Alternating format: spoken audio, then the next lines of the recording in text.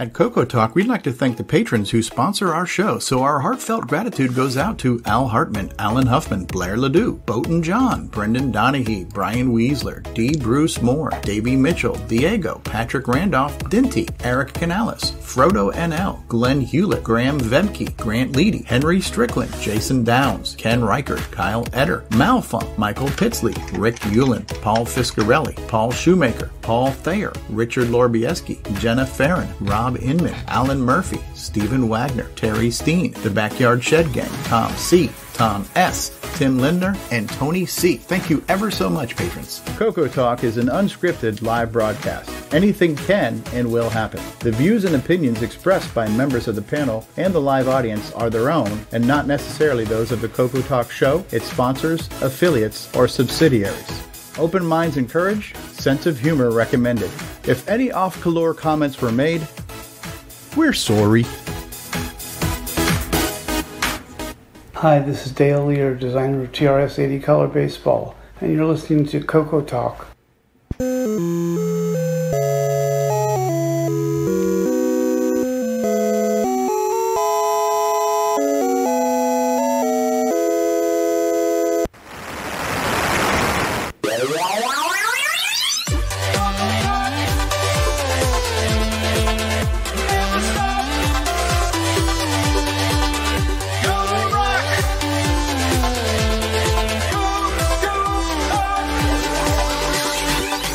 This is Cocoa Talk, the only show in the world featuring David Ladd. It's time to grease your weasel and do whatever yo please'll, because we're about to rock your 8-bit world.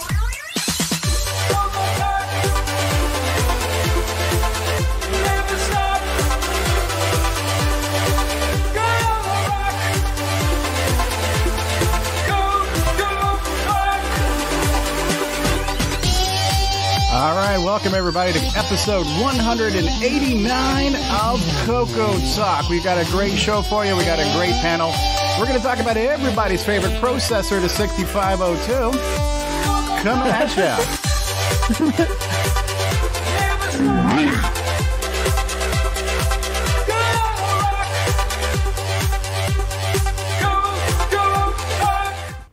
All right, you heard it here first. The world premiere debut of the brand new Cocoa Talk theme song by Da Bruce Moore. What'd you guys think?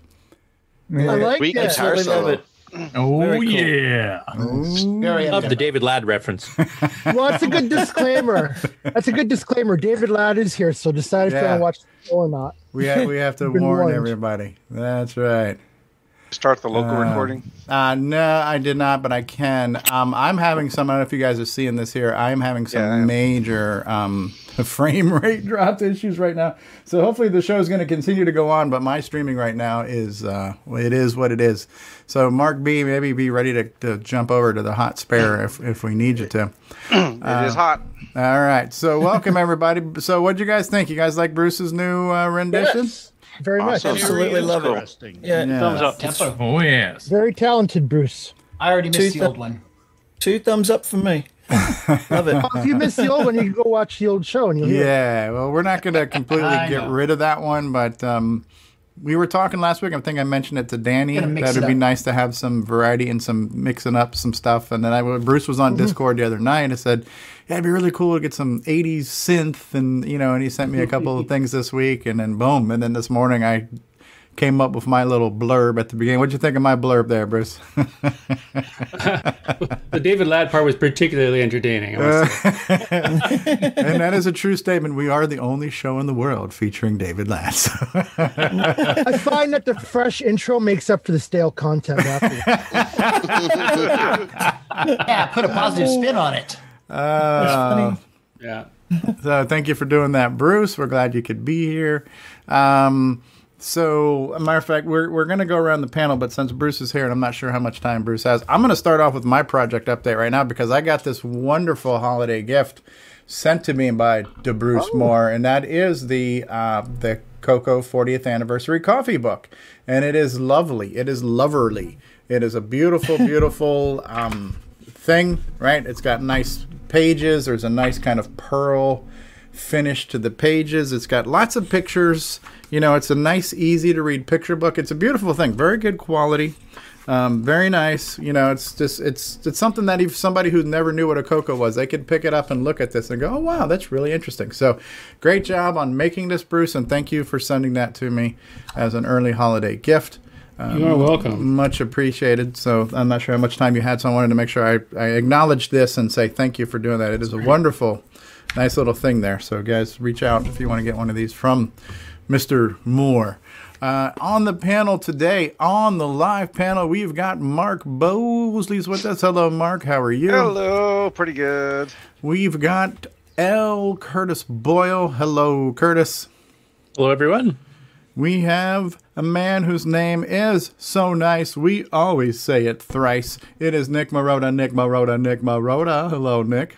Hey, Stevie. Good to see you, man. It is good to see you. Our resident Apple guy, Mark Overholzer, is with us. Hello, Mark. Glad to be here. The first woman on the panel, Danny O'Connor, is here. Thank you for being here, for making history, Danny. Hello, everybody from Down Under. It's good to be here again. Welcome to the Cocoa Talk locker room. We've got Rick Yulin with us. Hey, Rick. Howdy from off to one side. There we go. John Lowry is with us. Hello, John. Hey, everybody. We've got, look at the beard on this man here. Ron Delvaux. Look at that beard. Hey. You are looking amazing, sir. This is from my Cocoa 1 TDP 100. Ah, very nice. The multi-talented DeBruce Moore is with us. Hello, DeBruce. Greetings. Creator of More Media. DeBruce. Yes, he is John. what was the title we finally gave Bruce? It was Maestro. Maestro of all media for the color computer. DeBruce Moore, collector of many, many things. Brian Weezer's with us. Hello, Brian. Hello, welcome to the show. We've got Alan Murphy with his furry creature next to him there. We've got Sloopy Malibu, our resident Atari guy. Hello, Sloopy. Atari guy. We've got Brian Schubring, the music man. Good afternoon or good morning to you, Brian. Oh, I'm doing fine here. Whoa. That first guy sounded like the guy from Photon. Thank you. Yes. How's everybody doing? We're doing much better now that my ears aren't blasting out of their freaking sockets. But A yeah, little bit too hot for you? that was a little too hot. Yeah, that's nice. Not for TV. Yeah. Our backup streamer is here, Mark Bosley. Yeah, so right now my streaming is telling me that I am dropping frames like it's nobody's business. So hopefully the live feed, guys, let me know how the live feed's coming through. We may or may not need to switch over. Thank you for being here, Mark. We've got a guy, I wonder how he's feeling right now. David, how are you feeling about today and being on this show today? Why, hello everyone, and I'm here, and I can't wait to see what's going to happen next. Okay. All right. That was a kind of a subdued David Ladd right there. David must be on. I'm trying to figure which is more creepy, regular David Ladd or subdued David Ladd. Yeah, subdued David Ladd. Valium David Ladd. Yes. From down under, the thunder, Nicholas Marentes. G'day, Nick. G'day, Cocoa Nuts. Welcome to the program. And we've got the Slayer, Paul Thayer, is with us. Hello, Paul. How are you? Hey, doing well. Okay, so there we have it. We are here. We have named today's show What the Photon, right? Because we've been playing Photon this past week. Hopefully we'll be able to talk about that and share all the stories we have there. But we're going to go ahead and slide right into almost everyone's favorite part of the show. This is the part that we call Updates and Acquisitions, where we get to talk about, hey, did you work on a project this week? Did you get a new find this week? Did anything you want to share? So we'll go around the room and we'll start with L. Curtis Boyle. Anything that you want to share with the world, Curtis?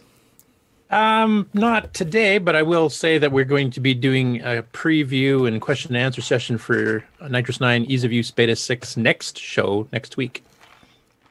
Okay, you guys hear that first. We are going to have a very special episode of Cocoa Talk next week showing you the world premiere of Nitrous 9 Ease of Use Beta 6. What's new features, new apps, new things. If you're a Nitrous 9 fan, you're going to want to go ahead and set your DVR now. If not, then I am sure there's quality content somewhere else you can watch next week. So I'm hoping to have Bill on that show too. So Bill Noble and Nick Marotta. Anything new and exciting with you this week? In the Coco world, no, not a whole lot. I've been doing some stuff in the PC world, but as far as the Coco is concerned, no, not. Okay. Did you play Photon? I did play Photon. I suck at it. Oh, okay. But I like to pick games I suck at to show that I have no bias. There you go. Except with Joust. Be honest. Oh, I'm excellent at Joust, though. Howdy. Qui-Gon just joined to say Qui-Gon. How I won the game I prefer. Did you, Curtis? I don't remember. Mark D. Overholzer, anything new with you? No, sorry. I've been busy with work. All right. Danny O'Connor, anything new coming from you? No new Coco stuff, but I do have something that's very, very closely related because it's part of the Coco Talk show. I can very fancily zoom in here on my little device and switch over here. Ooh. I have a brand new Vision Switcher, a Blackmagic Atem Mini Pro ISO, which basically allows me to switch all my 4 cameras and still shots and graphics, and I can do green screens and blue screens and special effects, and it's got a Fairlight audio mixer built into it. Oh, wow. So, yes, I can zoom back out here, just pull back out to my shot there. You can see it on the desktop with the preview monitor up here. And then I can dissolve to a different camera angle like that. So it's absolutely fantastic little device. I really love it. It's that is a lot cool. of fun. That is cool. And David Laddie is one of those, so we can see him from all angles. So very cool. Rick, No. Rick Euland, anything new coming from your camp this week?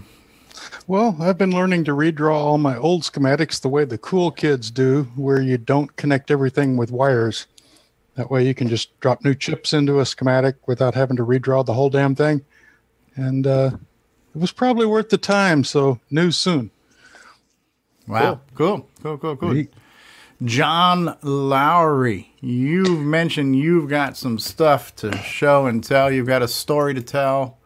I do. I was on the Facebook Marketplace, and I found a guy who was selling a whole bunch of Coco stuff. So we hammered out a price of $100.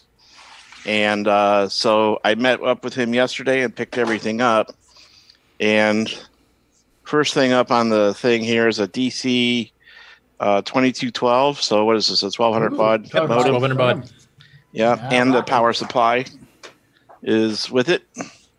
And this here, I don't know what it is, or I know what it is, but it's not really Coco related. It's basically just I think it's like a really loud bell.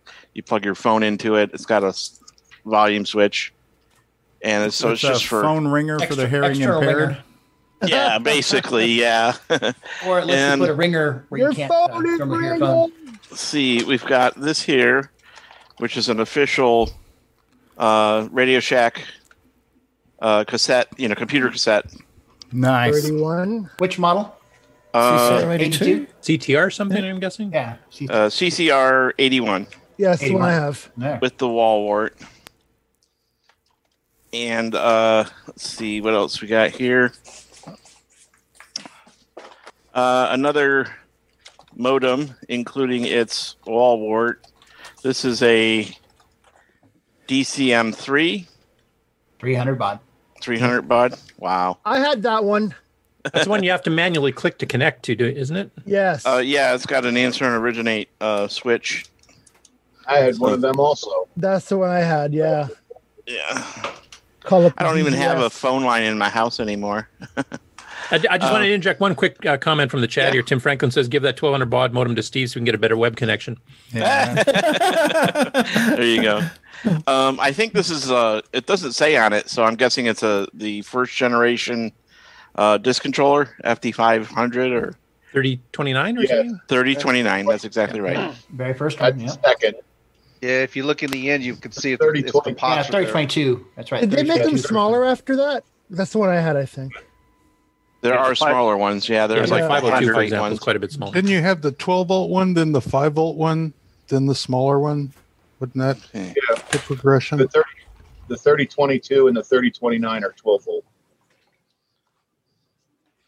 Okay, and then here we got, I don't know what this is here. It's a DB25. Let's see, where's my camera at? There it is. With a DIN plug on the other end, so I have no clue what this is for. Plugs into Bitbanger port. Bitbanger port. Or Bitbanger, yeah. To connect to a printer? Oh, it could connect to the older style RS-232, the full 25-pin ones, too. Okay, and then it only weighs a ton. A floppy drive. Yeah, oh yeah. Oh, that's worth it. Yeah. $500 at the time. Is that the silver or the cream?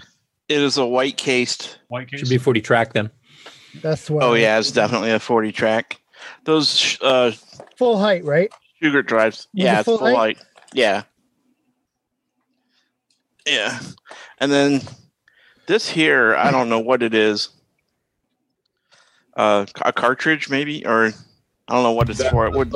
Yeah, it could be like a proto board. I got a couple of them here. Well, that one's sure that's Coco. That. What are you saying, Sloopy? Look like Atari 2600. Oh, Atari 2600. Kind of what I was thinking. Yeah. 2600 cartridges. Yeah, it's possible. Alrighty, and okay, here comes the a Black Beauty.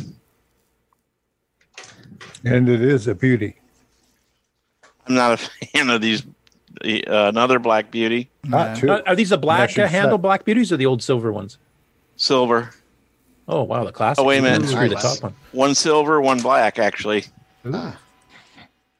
Okay, and this is one of the Walwarts the Walwart for the DC-212.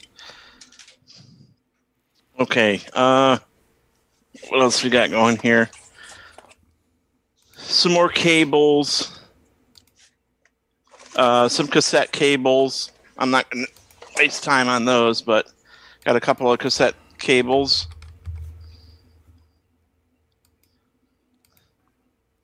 Okay, and nice. Later Coco 1. And it's not centered. It's not centered. An earlier one, yeah. It's got the memory badge. What's it say on the badge? Likely a D or E board. What's the badge? hurts.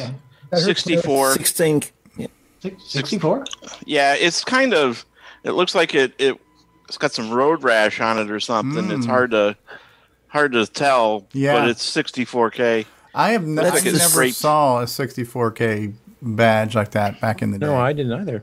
No, they came off the Model 3s. Yeah. Is there a date inside the lid? There's not. That's the same model as mine, but mine had the 16K badge on it. Does that have a service tag on it? Because that looks like the one from the 26. What does that be? The 3001. But then there would be sometimes it's a service badge, and they would replace it with like a 3018 part number on it on the bottom. Whoops. It's got a. Let's see. It's got a serial number of 4,323. What's the model above it? Yeah, what's the model above it? 3002. Oh, 2. Okay. That would have been like a 16K originally, right? And then this thing has really been Frankensteined because this is what the inside looks like. Oh, wow. Look at those. Oh, jeez. There's a circuit And you board. say wire mods? Yeah, the top. That's where your 64K came from. Right. That whole thing there should have an RF shield over the top of it there, so it's completely unshielded. I think it's video related because there's a switch on the side here and a couple of RCA jacks. Audio video. Interesting. I've never seen them like that. And there's a toggle switch here that might be for the inverse video or something. Yeah, I think that's what that's for. One of the YouTubers out there during Septandy had a similar Coco with a similar mod. That's what I was thinking exactly. It was. It looks flips like the switch and it inverts the video. My Coco 2 has the same things on the bottom, in the tray, and it's composite and sound.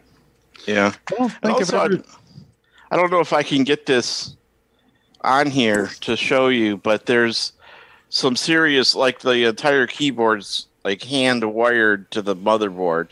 Wow. Oh, wow. It's really kind of strange. I wish I could show it. Yeah, I can kind of see Let me it. see. Yeah. Yeah, I can see that. Yeah. Is there a wire going to each individual key?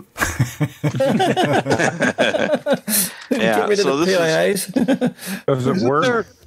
You know what? I haven't plugged anything in and turned anything on yet, so I don't know if things work. But I plan on eventually. I'd like to remove that modification, return it back to standard, and then maybe, who knows, maybe Coco VGA. Down the road. Keep in mind though, those green wires going to that circuit board is probably your 64K upgrade, so you want to be a little cautious about what you remove. Okay, well that'll be definitely a project for later on down the road. Okay, so the last major piece of hardware, and then we'll get into the software. Actually, do have for $100. But wait, there's more. Is that what you're saying? Yep. Coco 2. That's the beauty of a Coco 2 right there. That's nice. Nice. Okay, 3127B. Just real quick, I just want to mark the time here. 2:21 p.m. I believe the stream is stabilized. We got a green light. Hopefully, we're good now with the buffering. That is the beauty. They might have the T1 chip in it. It's 3127B. Yep. So if anybody knows, is it 64? Is it going to be 64K? Yeah, it should be 64K. Yes. Yeah. 64K and lowercase, right? Yep. Yeah, probably. And lowercase. Cool. Would it have lowercase? So does it have a Radio Shack badge or a Tandy badge on the? It says Radio Shack. Did they have T1s in the Radio Shack ones? I thought it was only in the Tandy ones. I don't know. There would be a B after the model number, wouldn't it? It does. Okay. I wasn't aware of the Radio Shack ones having that. A bit of software here. Let's see. Start off with these. We've got a cartridge called Starblaze. Okay. Yeah, Greg Zumwalt. I'm not familiar with that game.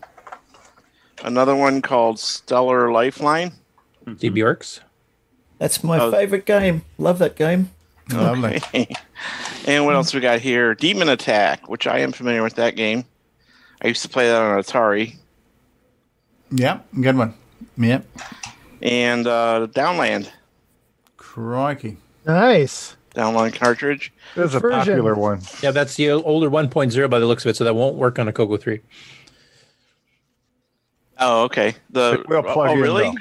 Yeah. The cartridge won't work on a Coco 3? No. Yeah, they had to patch the ROM software, so there's a version 1.1 which has a different label that actually fixes it, so it does. So. Huh, interesting. Okay, and another Steve Nice. Bjork. Zaxxon there you go. in the blister package. pack. Yeah. In the package, yeah. It's not too yellow, is it? That's cool. There's a bit of yellow on the back there. Yeah, not mine's a lot. all yellowed. Yeah, very nice. And then from the same guy. Pooyan. Ooh, Pooyan. I've never seen package. that in a retail package before. Yeah. Nice. That's something. When I saw those, I was like, wow, that's really kind of cool. Yeah, absolutely. And then some other odds and ends, like a quick reference card. Yeah, those are nice. Let's see. Yeah. The instructions for like Starblaze and Stellar Lifeline. Nice. Another quick reference guide of some sort. Rough camera. Extended basic. Oh, yeah. I have that one. Okay. I've never seen that one with the green background.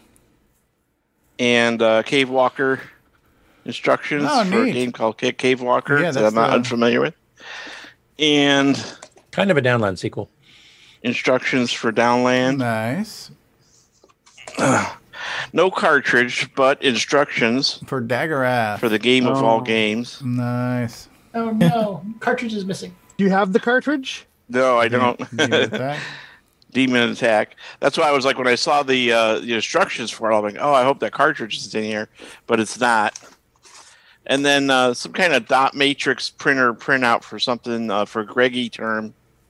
It's like the entire terminal program by Greg Miller, who's actually so active that's in our like Facebook group. the whole instruction manual printed, huh?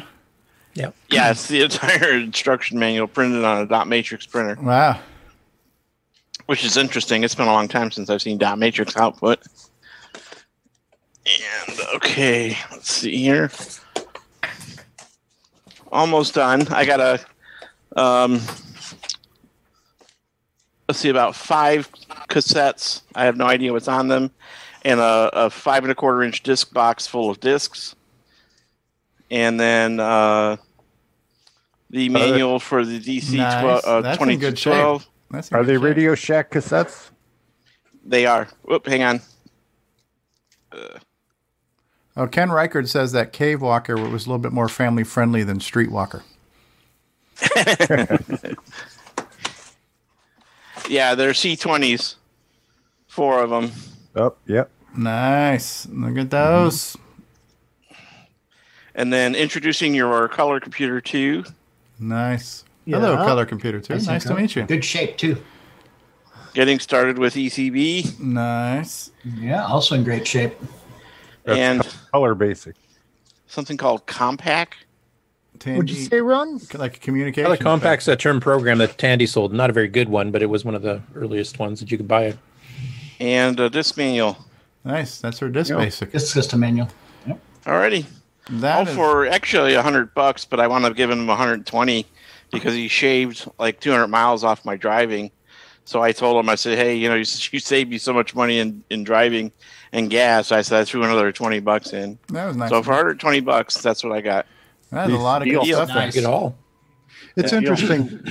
One piece of Coco 3 docs got in there. That's that color basic quick ref. Which I believe the green is from one? Coco 3, yeah. Okay. Everything else is Coco 2. Yeah, because he only had a Coco 1 and a Coco 2.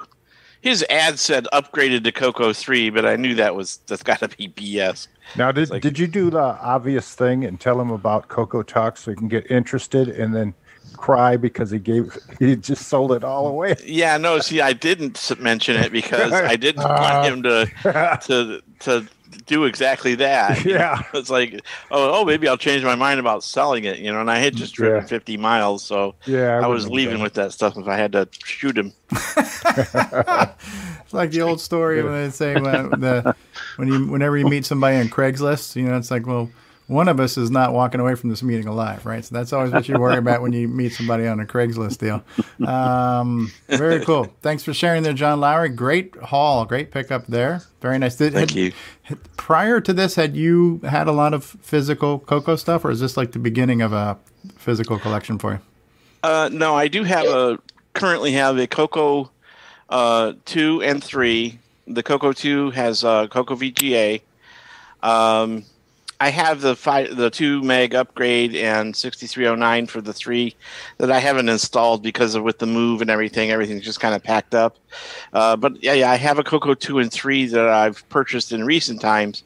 And then back in the day, I had a full 2-disc multi-pack interface Coco 3, with a bunch of discs and such that I wound up giving away at one point. Because I didn't think it was worth anything at the time. Yeah. And B, a friend wanted to get a computer for her kids but couldn't afford it. So I was like, well, it's old and it's ancient, but your kids are like 10, so it won't matter to them. Right. And so I gave it away to her so that she could have a computer for her kids. And that was late 90s when I did that. Very cool. Well, thanks for sharing that. Ron Delvaux, anything you've been working on this week? Yeah, Paul Barton and I got together and we had a little Coco thing. And I brought in my disto controller and we took out the CDOS and my ADOS that I had made in 1995. And he put it on he's got a burner, yeah, EEPROM burner.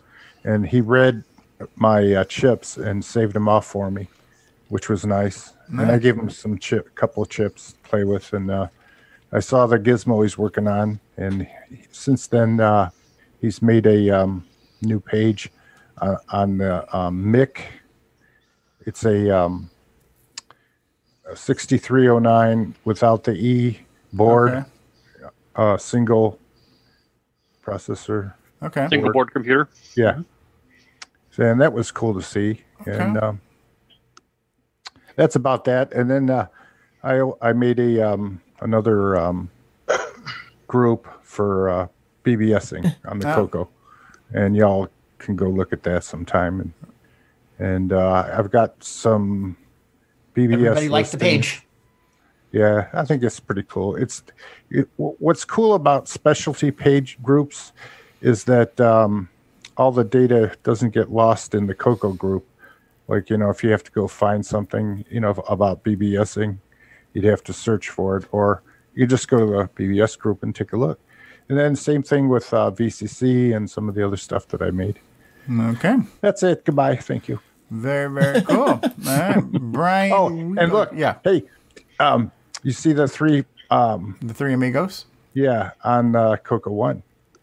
On Coco One. Oh. Yeah. Is that in ROM or is that just an image viewer? That's a VG6. Oh, okay. Cool. Yeah. Very, very cool. Brian Weasler, anything new for you this week, or did you take the week off? No, I did get a couple packages in, actually. Terry Steen, when he was on last week, and he had mentioned he was selling some systems. I did grab one of his computers. This was a 3004, 263004 model, so it was nice and clean. Yeah. So I like got a Coco 2 Melty keyboard on it too. Oh, Melty keyboard, yeah. Yeah, I noticed that he had that. So, but it was just one I wanted to get. But then he also had some other cartridges that he asked if I was interested in. So along with that, I also got a speech sound. Nice. Cool. He also had this is the one of the first ones. 3022. 22, and also a RS-232 pack. Nice. And then the one that had me jumping up and down like a little kid in the candy store was the Eliminator by Frank Hogg. So I've been wanting to score one of these for a while. I do want to mention, though, I'm trying to find some information on this one. If anybody out there has a manual for the Eliminator, I've put a post out on Facebook or on Discord. Please let me know. I'd love to get a PDF version of it or a scanned version of it. Let's see the sides. I will hunt because I think I do still have my Eliminator manual kicking around somewhere. I got to get this beta of EOU out to the testers first this weekend, but that'll be my next priority. Okay, sounds good. This one here, this had the Eliminator. So I think Curtis has some comments on his Facebook page or something, or not his Facebook website about this one, because it does have two serial ports on it, and it also offered a parallel port, and then on the side here you have a drive controller, and if I remember right, I believe it would handle 2 hard drives and a couple floppies. All 3 hard drives and 4 floppies, and it needed a WD-1002-05 board. Okay. Attached to that will help control them, and they're all no-halt. Can we see the edges of it? There you go. So there's that one, and then here's your. So they're all like pin connectors. And one thing I was going to point out here, if anybody can kind of look in right about here, you see a really big, thick chip in there. That's our beloved favorite real-time clock. As a real-time clock, it has an auto boot ROM. You can jumper which drive it auto boots off of, any of the floppies, any of the hard drives. The 2 serial ports are 38.4 kilobaud. They do not have the 6551 bugs in them. It's a beautiful board. We ran our work computer off that for a decade. You still have it? I still have the Eliminator. Yeah, some of the drives have died since, but Bill and I are going to try to do a resurrection of them here sometime in the spring. Very good. Yeah, so I'm very excited about this one here. That was a fun one. And then something else I'd also posted on Facebook. There was a listing out on Facebook there that, or not Facebook, excuse me, eBay, that a person had ears cartridge. That ears package by Speech Systems. What did you say? I can't hear you. Had the speed, and the ports didn't look right on it, but I thought, well, the price was about right, so I went ahead and purchased it. And then when I got it, I clearly realized that it was not the ears cartridge, but instead it was Speech Systems, but it was their stereo pack that they had sold at one time. So it didn't have I'm a little disappointed. It didn't have the picture on eBay had the nice gold label that they put on a lot of their products. But I did fire up Musica and plugged it into my speakers, and plays nice sound in stereo. So it's like an Orchestra 90 clone, basically. Right? Yeah. Except it came out before the Orc 90 was ported to the Coco.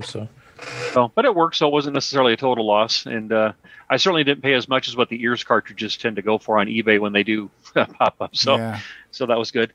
And just one more quick item. We love our MC10, and so I was able to get a carrying case for it, so I can carry it wherever I want to go. Nice. So a nice little fake leather Radio Shack. You'll go far, Fletcher. You'll go far. Or you take the MC10 on your LAN parties. There you go. and you know what? I'm sure you got a pretty good price on that, so I should probably throw in. With rising entertainment costs, that's a real bargain. That's definitely what John Lowry got. So yeah. There you go. That's all I have to share today. That's cool. I was looking for the head, shoulders, knees, and toes cartridges, and apparently you didn't get eyes, ears, mouth, or nose. But no, got shorthanded there, I guess. So. Yeah. Okay. Fantabulous. How do I get this? Jane, get me off this crazy thing. And we're back. Thank you, Brian Weasler. Well, history has been made twice. So not only have we had our first woman on the show in Danny O'Connor, but now our second woman in the show in history has just joined us. We've been joined by Allison Deneau, who looks to be muted at the moment. Hello, Allie. Not sure if you're there. You don't go far, Fletcher.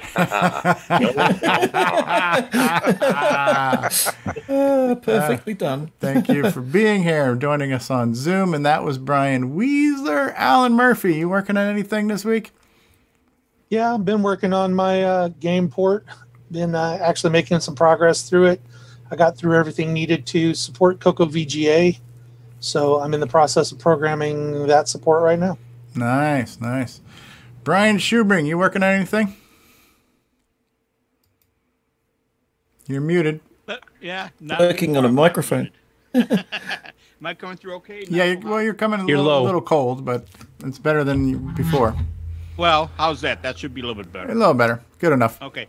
Not really working on much of anything, just doing a lot of work stuff. But I've been going through stuff, and look at what I found. Hold on 1 second. I got to zoom in on you. Let me switch my view here.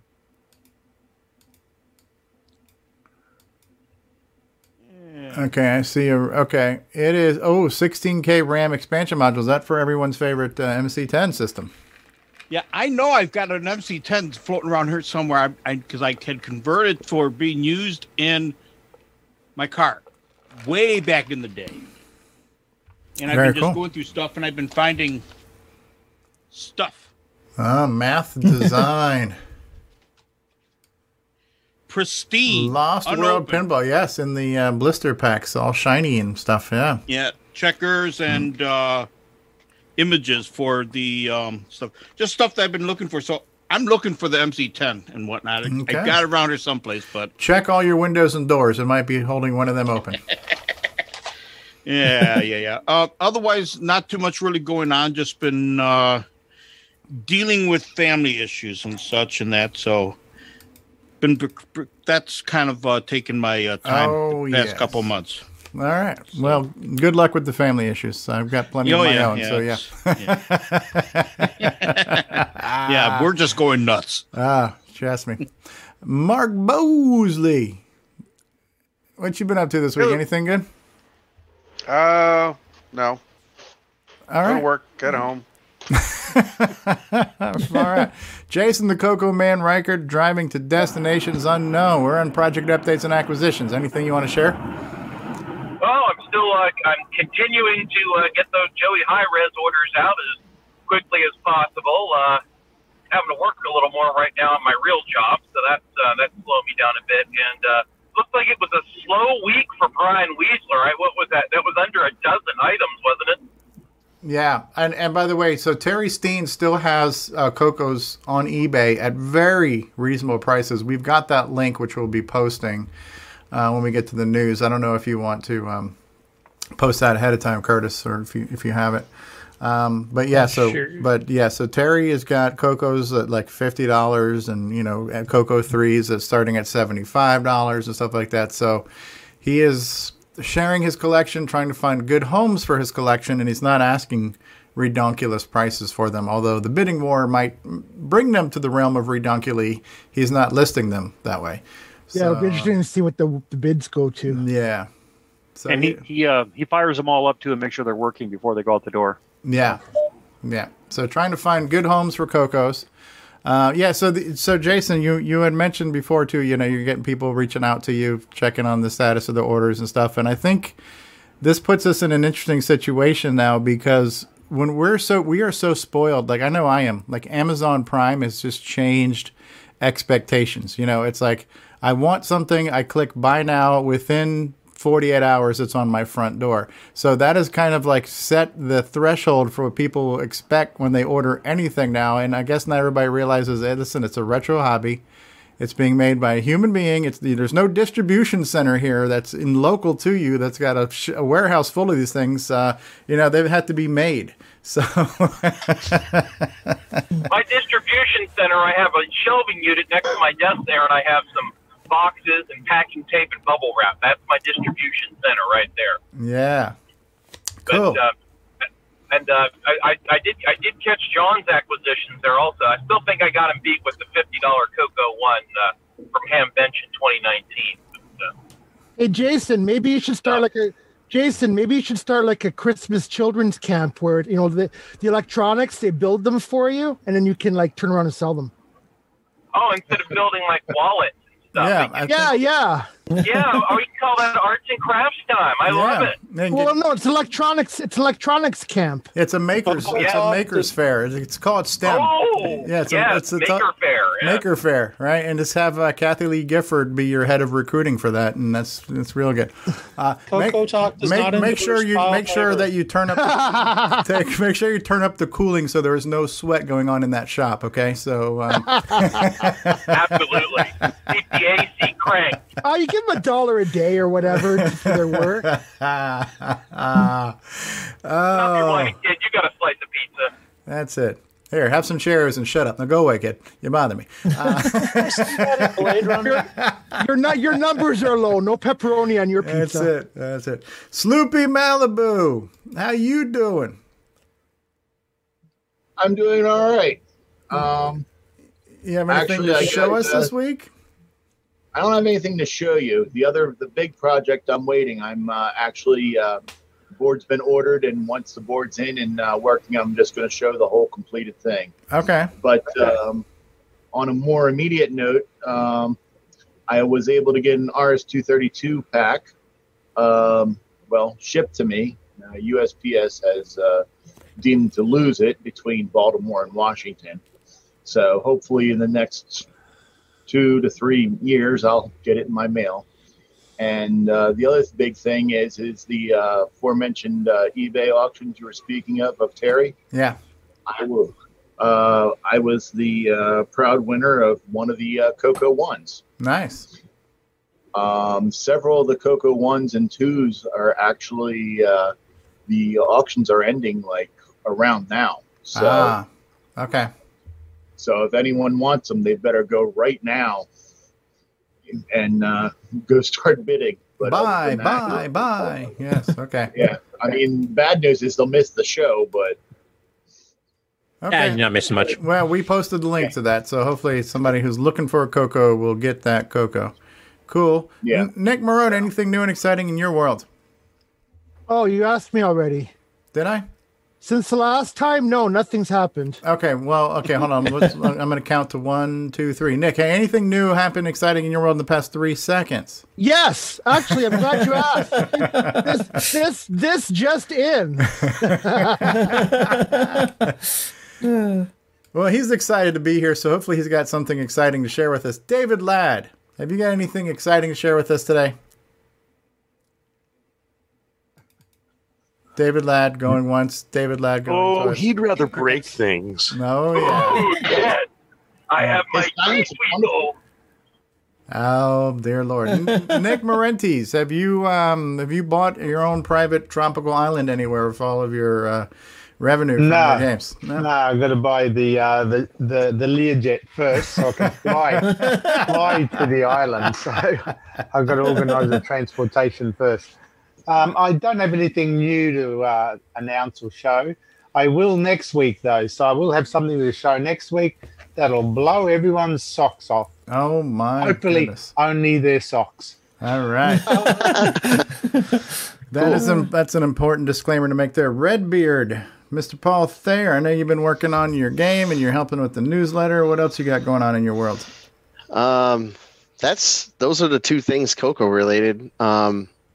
I guess my update, I have a small update. CocoBon, I've got all of the objects working and everything now updated. Stuff double buffering and everything's working. I got explosions done last night. Not 100% satisfied with them, so they got a little tweaking to do. How do your neighbors feel about that? They are silent explosions, so I think they're okay. I have some of those in my underwear several times a day. So. Oh, great. You're oversharing again, Stevie. There we go. So it's coming along pretty nicely. And yeah, so that's the explosions are part of like the resetting of the level. And yeah, and then from there it's some level design, and I'm kind of ahead of schedule, a lot farther than I thought I'd be at this point. Excellent. And Well, that just jinxed it. We saved the best for last, and we're putting you on the spot here, Alley Cat. But anything you've been working on that you want to share with the world? I've got a couple of your video clips ready to show later on. And you're muted. You talking to me? Yes. Anything you want to share? We're doing updates and acquisitions right now. Absolutely. I just got a Creality 3D Pro printer. Okay. And just arrived today. I haven't even taken it out of the box. Does it still have that new printer smell? Yeah. It's still got that new printer. Oh shit! I've got to put this together. Smell.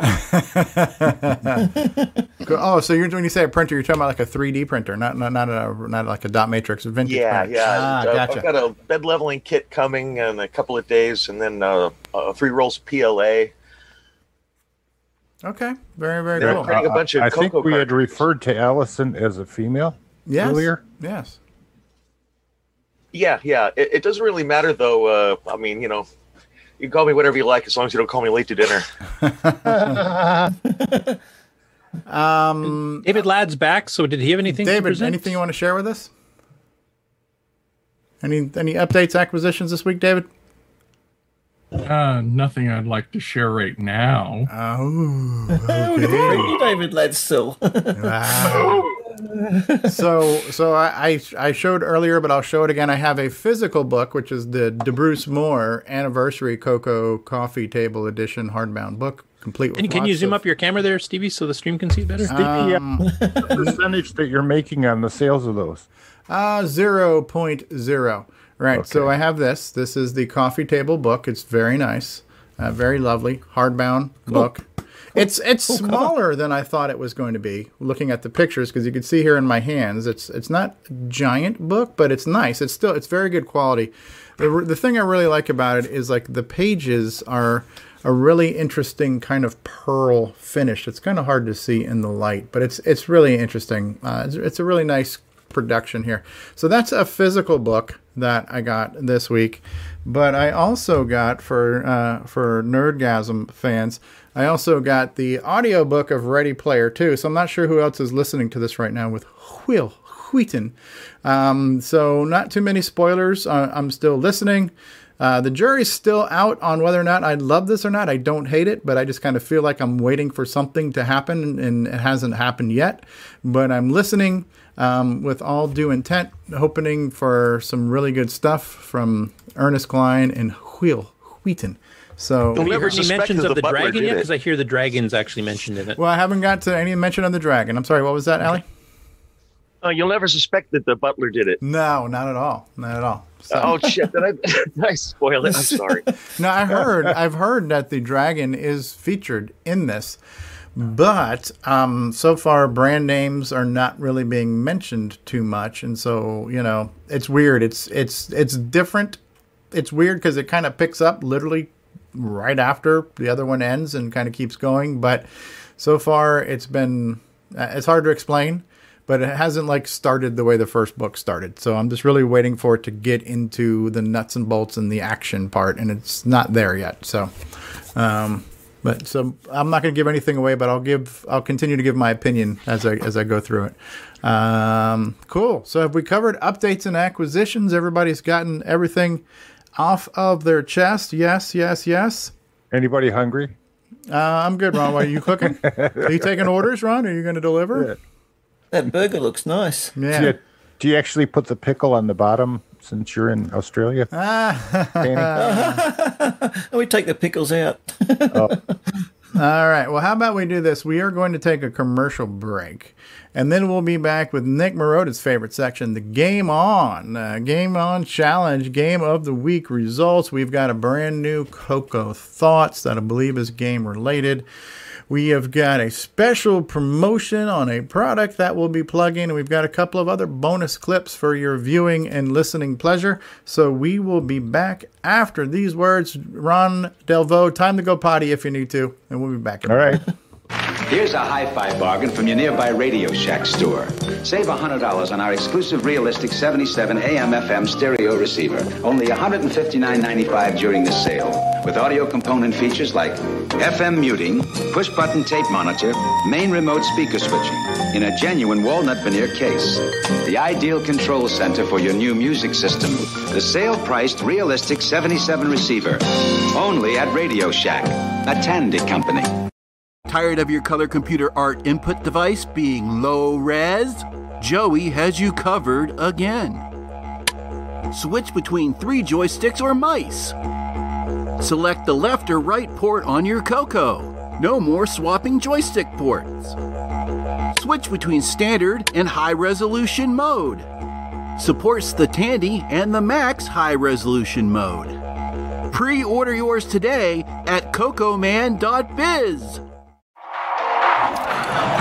The music is back.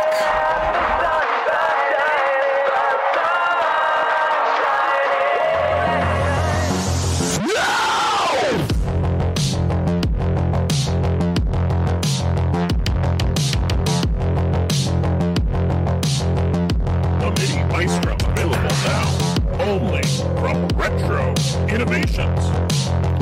Go the number 4 retro.com.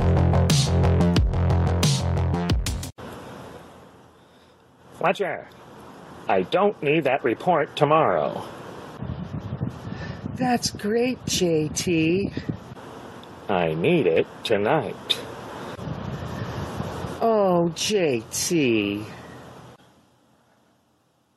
Fletcher like saved over 300 clams, you dig, when she got her a Model 100 from Radio Shack, like a good little consumer.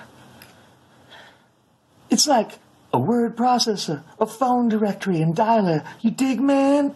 It even like, can groove with your office computer. Fletcher? Fletcher. You'll go far, Fletcher. You'll go far.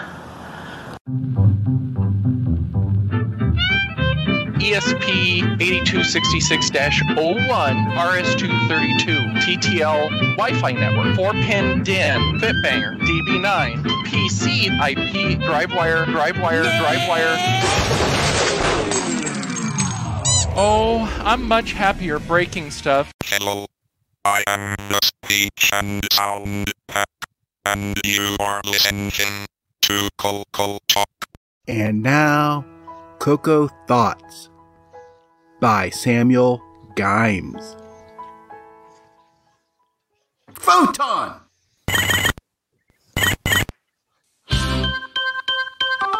Oh no. Good choice. Yeah, good choice. You never know where he's gonna go with these. Never fails to surprise. I could see there was a blue skull today.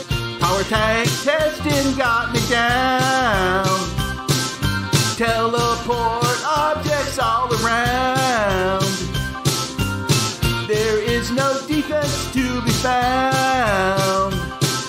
Mindless dudes damage with that sound.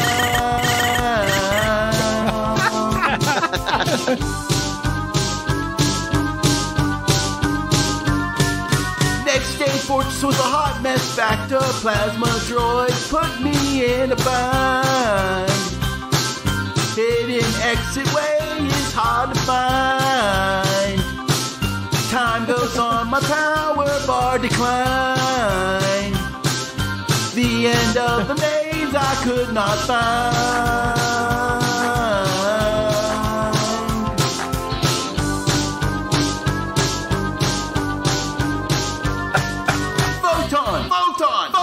Photon! Photon! Photon! Photon! Now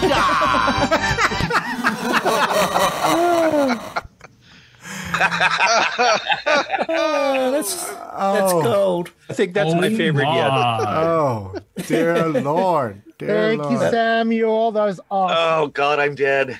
You know, it's funny. People try to guess what parody you're going to do. We were and brainstorming all week on this. We come to the conclusion that you just cannot be predicted. You just cannot. He said defense. He's my buddy now.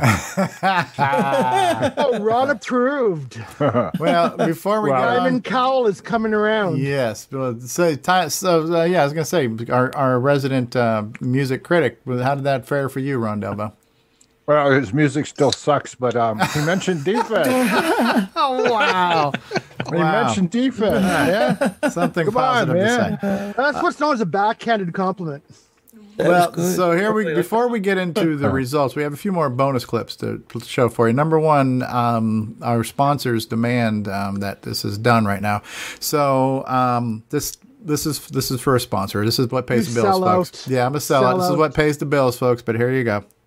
Had enough of 2020? Well, now you can get the Nightmare Highway. Nightmare Highway. Coco Fest Edition digital copy for $1 off until the end of the year.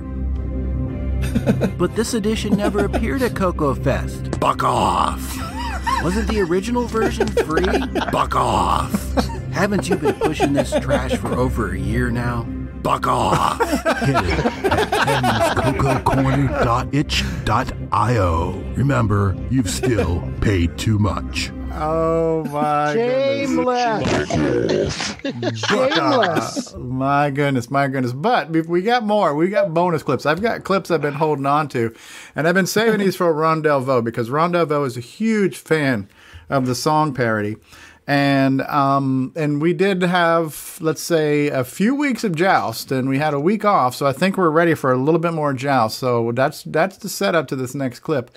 So enjoy this earworm for your listening pleasure. And Ron Delvo, please feel to chime in with your honest and opinions on this one here. Whoops, hold on, wrong clip. That's pretty good. Like that one. Coco Talk. Hello, welcome to Coco patrons Talk. who You've sponsor done well. our show. So our heartfelt gratitude goes out So the song is to Stevie, Alan Huffman, Stevie, I'm glad to be here. How are you Let it doing? run. Brendan Let it Donahue, run. Brian Weezer, Thanks for coming to rehearsal. Bruce Moore, Davey Mitchell, Diego, Patrick Rand. Stop. After all, this is a professional show.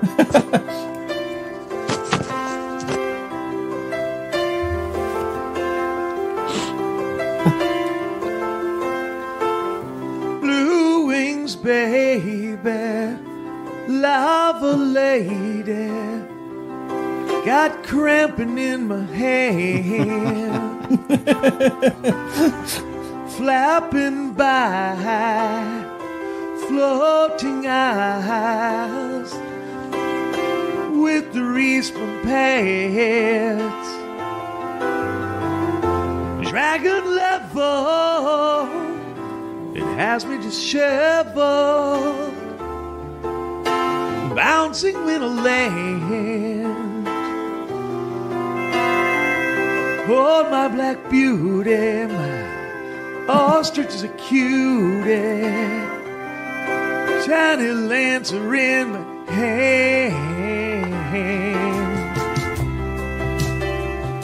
Sing along if you know the words, everybody. Survival wave, barely saved, 2,000 points ahead, bouncing back, flapping flat, dragon's not that bad. Stop those eggs from sprouting legs, we're landing in the drain.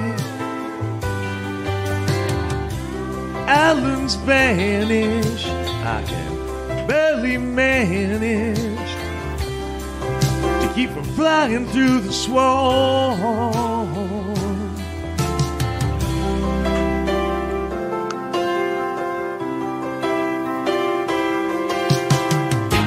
But oh, how it feels so real, lying here with no one near, only you, and you can hear me when I say softly, softly, slowly. Everybody sing along.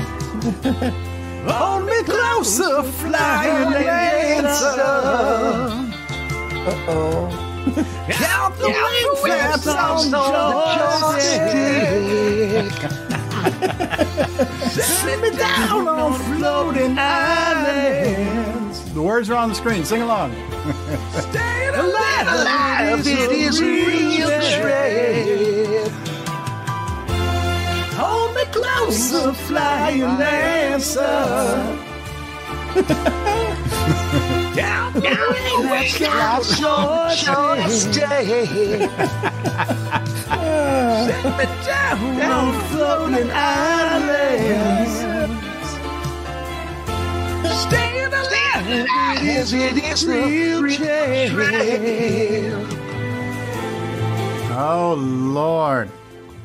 I tell you, the amount of talent that goes into this show will never be fully appreciated. I like David Lord's comment. May I suggest a group license for AutoTune? A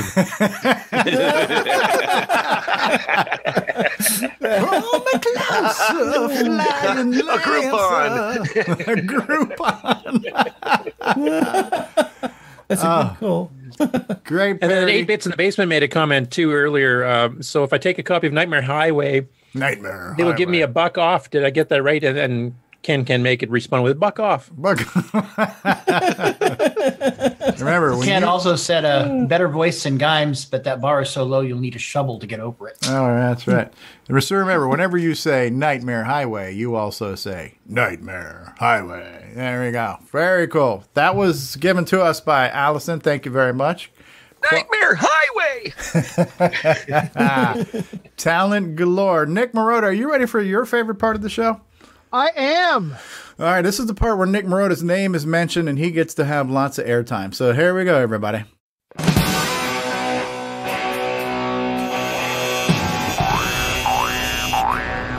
High Score Challenge with Nick Marotta. All right, and welcome to another week of results. This week we played Photon with 18 scores submitted. Allison, 160. Mark B, 250. Joshua Craker, 260. Jim Rye, 295. Sheila Craker, 375. 8-Bits in the Basement, 410. Me, 440. Rogelio Perea, 465. Just Mike, 1,385. Tom C, 1,580.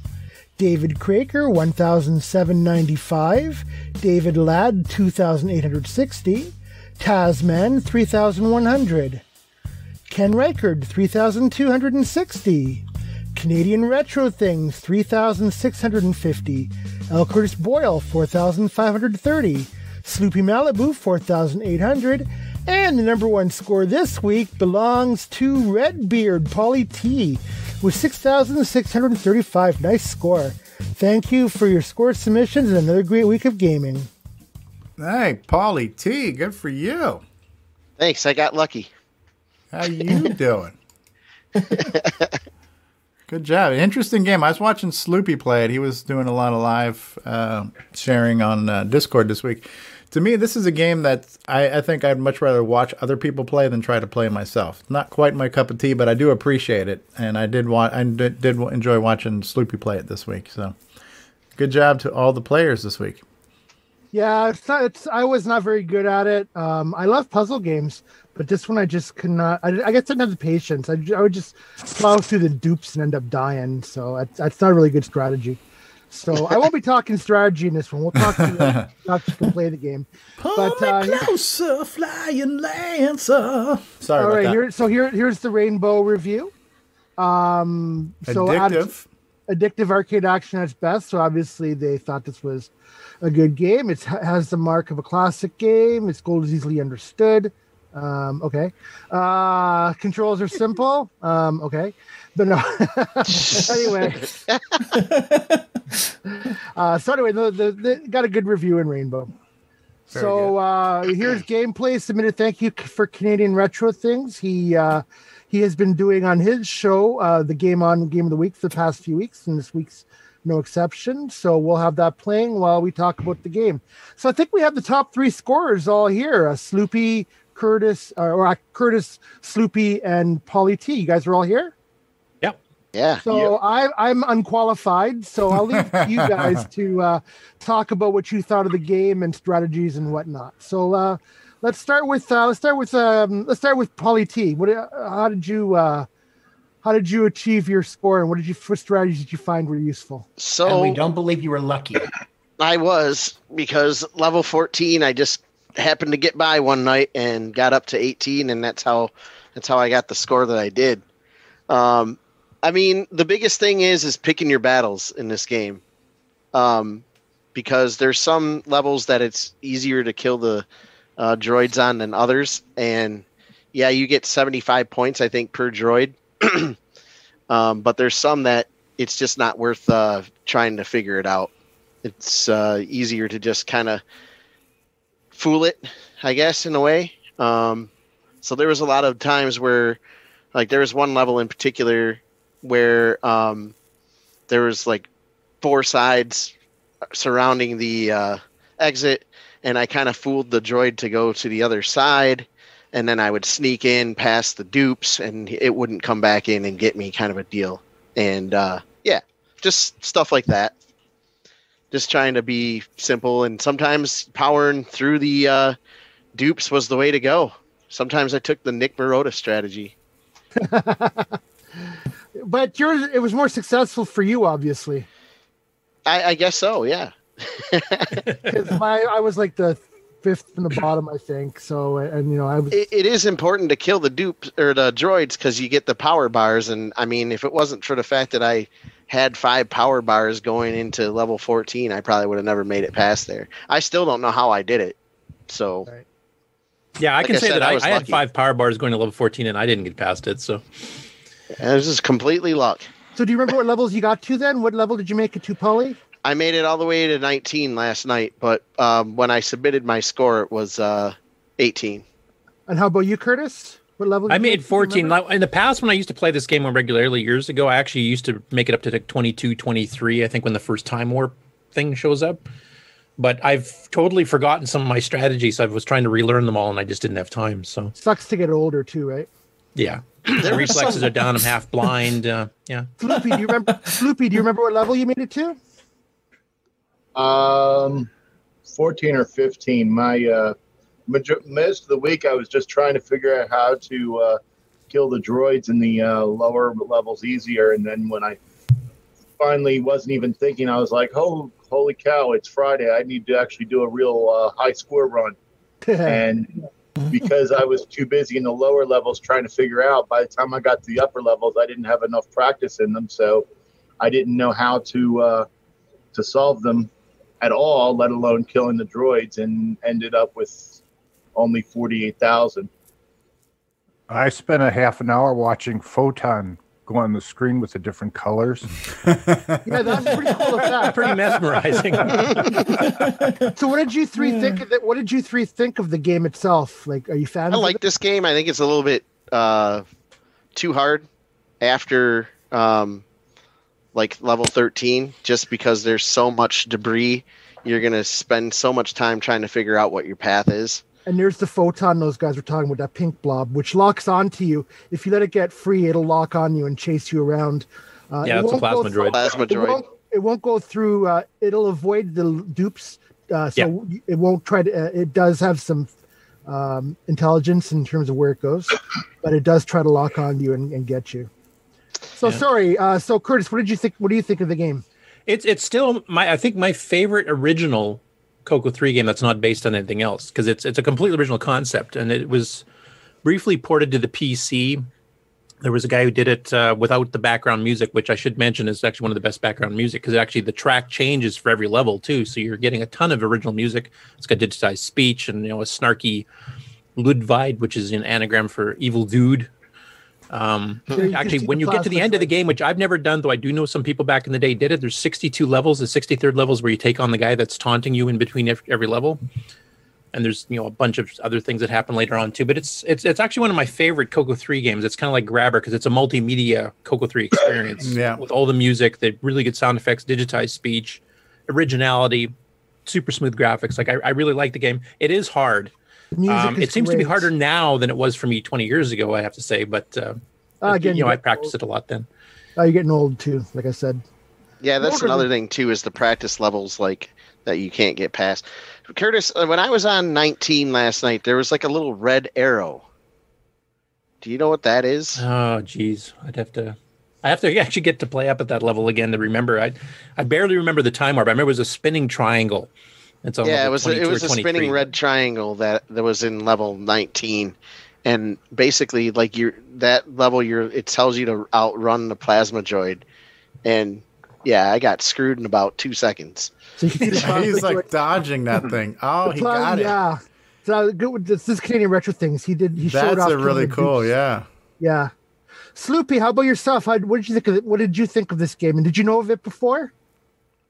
I did not know of it before. Actually, it's probably one of my favorite games on the Coco because it's like a combination of puzzle and logic games, which are basically my favorite type of games. With some arcade stuff thrown in too. Yeah, it's I think it's an action puzzle game is how it's defined. The genre. Yeah, Canadian Retro Things killed both. Well, I had to kill the other one because it was blocking the exit. But yeah, good job. Yeah, but actually, no, I think I got past this level by quickly going in the exit and hoping the Plasmodroid wouldn't get me. Pulling was a little bit easier to be more fun. About the only thing that I didn't like about it was when your back is against the wall, you can't pull an object towards you. Yeah. Yeah. What did you guys think of the control mechanics? Can the green balls hurt you? Everything hurts you. Yeah, everything hurts you. What did you think of what did you guys think of the control mechanics? I can't think of any other way that you would do it.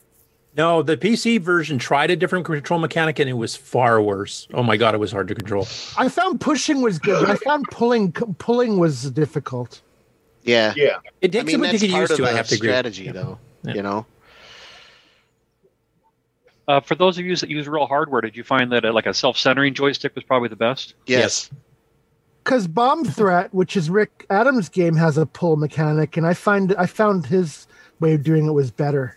Like you didn't have to be a spaced way to pull things. You go up to it and then just move back, and it would suck it with you. I wish you would have done that. Yeah, I mean, I guess I can kind of understand that too, but then it takes away some of the challenge too. But yeah, I think the game's as it currently stands, you need that extra space to pull, and Rick's you wouldn't. So yeah, I think it's challenging enough. You know, that a mechanic like that, similar to what you're describing, Nick, would probably be better, actually. What did you guys use for controllers? Deluxe. Yep, me too. Sloopy? Keyboard. Okay, so that blue ball is the only thing that can kill the purple blob thing? All of the dupes can. Yeah. Yeah, all the dupes can. They're all the same. They're mindless. They just follow the track you lay for them. Or the. Yep. Now, Curtis, you have some doubt, Curtis, to what you said last week about whether the Plasmodroid actually does. Sorry, whether the dupes actually do get killed. You were saying you're not sure. I seem to remember, and I might be remembering wrong because I last played this game regularly back in the late 90s, early 2000s. But I thought if you had the same dupe kill several of the Plasmodroids, I think it actually disappears after a while. But the dupes take damage as they go through. Honestly, I'm really enjoying watching this video because I feel like I kind of get it and I see what they're doing and I enjoy it. Like I'd be a good spectator for this game. Yeah, I agree. I had a hard time playing pipes. I found pipes to be too mentally challenging for me. So like this whole, I'm not good with puzzles and mental challenges. Yeah, I was hoping Frodo would have more time to play it because he did do one quick gameplay on the stream there, and he had the color set wrong because he had to play it in MAME. It doesn't work on the Mister. This is one problem we hit this week early on, is that on the emulators, what is it, the down and the right are reversed? Yes. Yeah. And then Tim Linder, and I was watching kind of as he was doing it, we found out that Jeff Steidel used a trick when he programmed it to use less CPU cycles to sample joysticks. You want to say what the trick was, Curtis? Yeah, I was just about to explain it. Okay, please go ahead. So basically what he does is he sets up the PIA and the MUX to read the X-axis, which, I mean, every joystick thing does. But then he goes and as soon as he gets it all set up and ready to go, then he immediately tells it to switch over to the Y-axis. And then immediately following that, he reads the value. Now, there's an actual hardware delay when you switch. It takes a few CPU instructions before it switches over. So he did this as a sneak way to not have to put no ops and timing delays. You can actually have actual running code and get out of it faster. So he tells it, switch to the Y, immediately reads it, which is still reading the X because the hardware hasn't had time to switch over yet. And then he grabs that value, saves it out, and then he reads it again, and now it's the Y-axis because the hardware has had time to switch over. The problem with the emulators is they consider that this happens instantaneously. So when you switch to the Y, it's reading the Y, so it's flipping it around. And that was the problem. So he did a quick hack where he basically cheated and just told the code, down is actually right and right is actually down to get around it. And apparently he's got a patch for MAME itself now to take into account the delay the hardware needs to switch states. So that was, do you think that was a clever hack, do you think? Or do you think it caused... Oh, yeah, very clever hack. I mean, this is like Sockmaster level stuff where you're taking the timing of the hardware into consideration beyond what the specs say. Jeff was a really good programmer.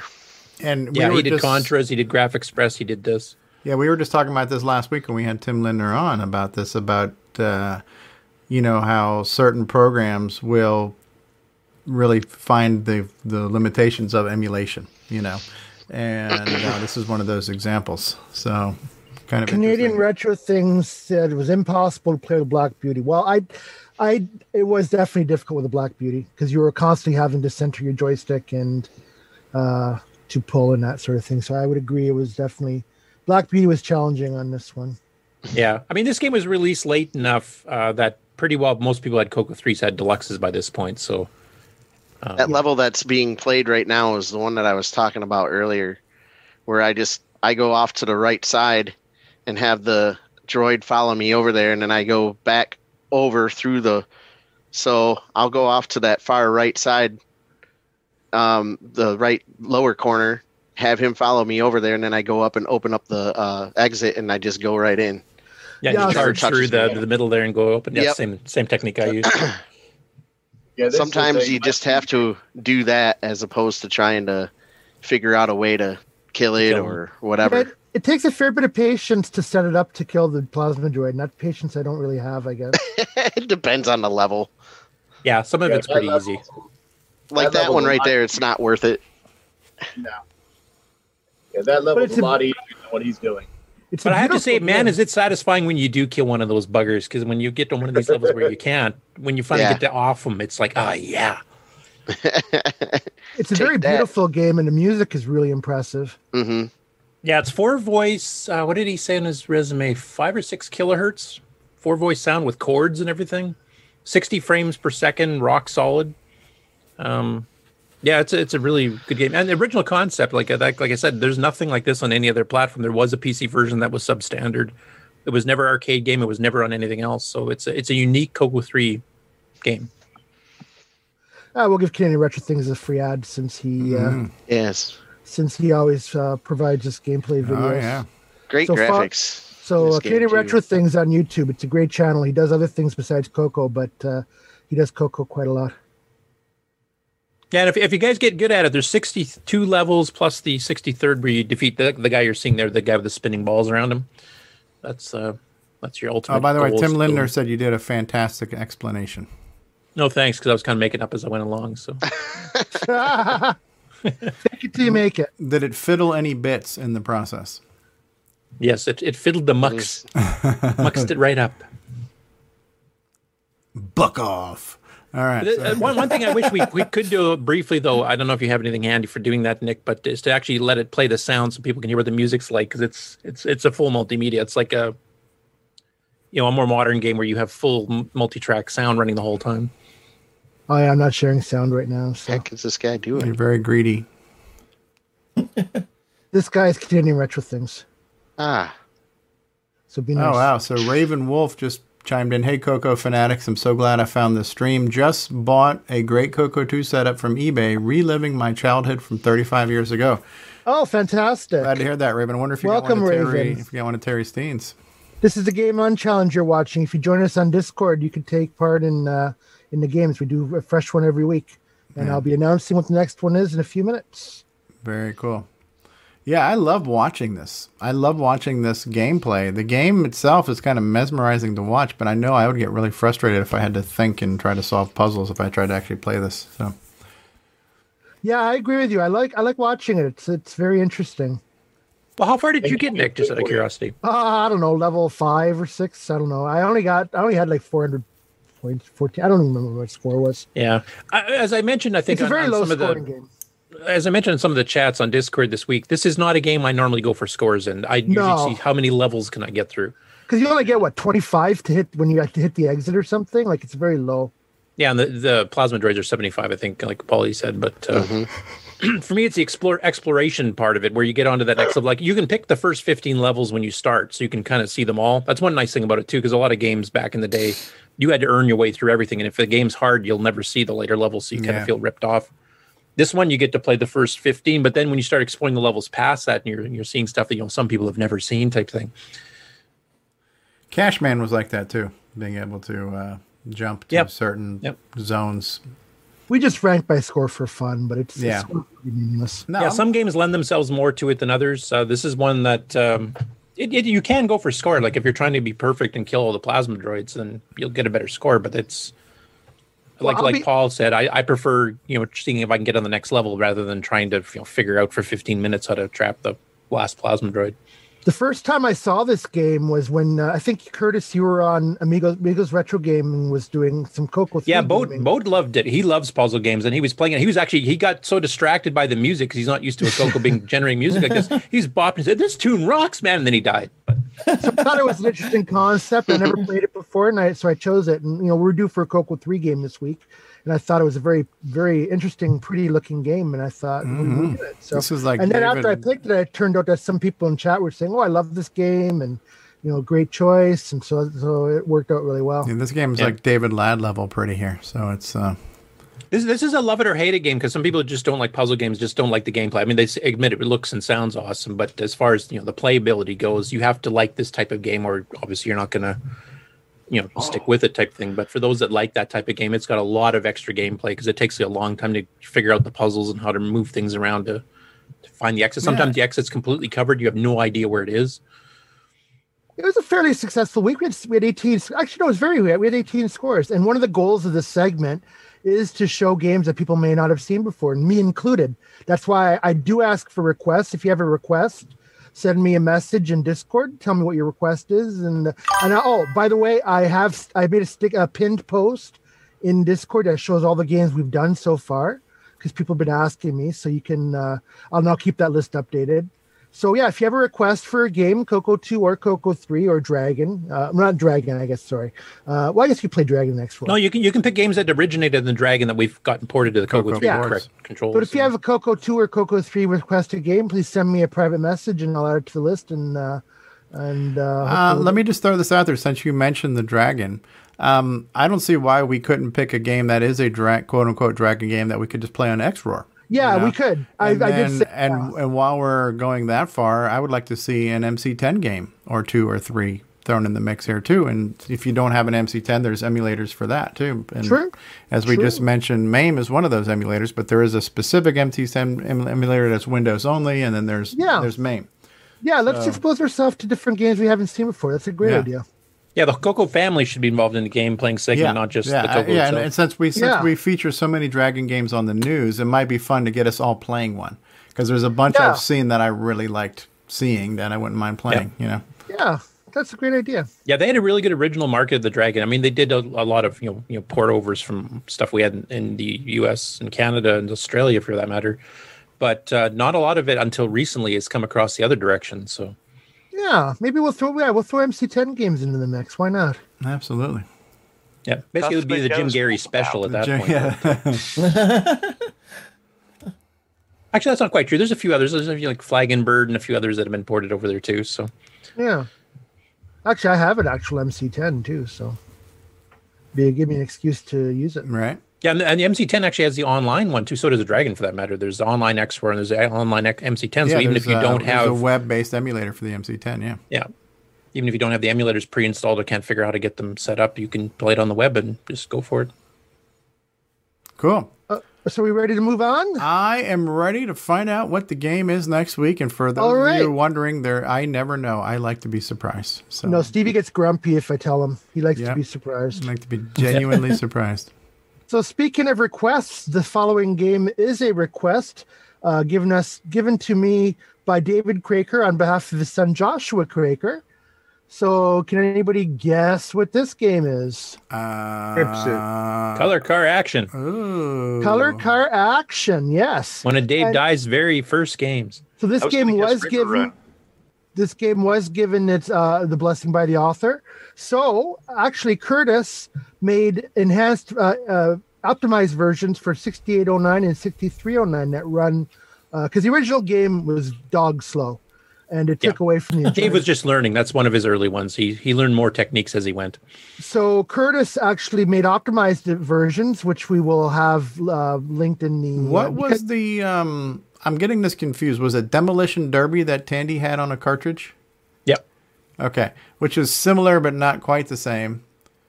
Doesn't have the jumping part. Okay, right. This is bump and jump. This is bump and jump. Yeah, I remember playing the 6309 version of this when you had optimized this. Yeah, I would actually. This is right up my alley here. So because the author gave his blessing for this one, we will have these pinned in the Discord channel, the optimized version. So if you're 6809 or 6309, you can find the version. And if you're not on Discord, they're on the Color Computer Archive too, so you can grab them there as well. Here's Curtis's page. Hey, Curtis, look, Buzzard Bait is better than Lancer.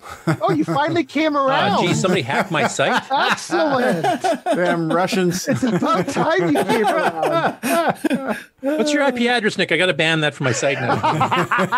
No. I just went to the web designer and changed it. Buzzard Bait is better than Lancer. Oh, I don't think Dave Dye would agree with that statement, to be honest. I'll ask him. Does Buzzard Bait have its own song parody? No, it does not. Yeah. Oh, me closer, flying Lancer. Just wait till next week.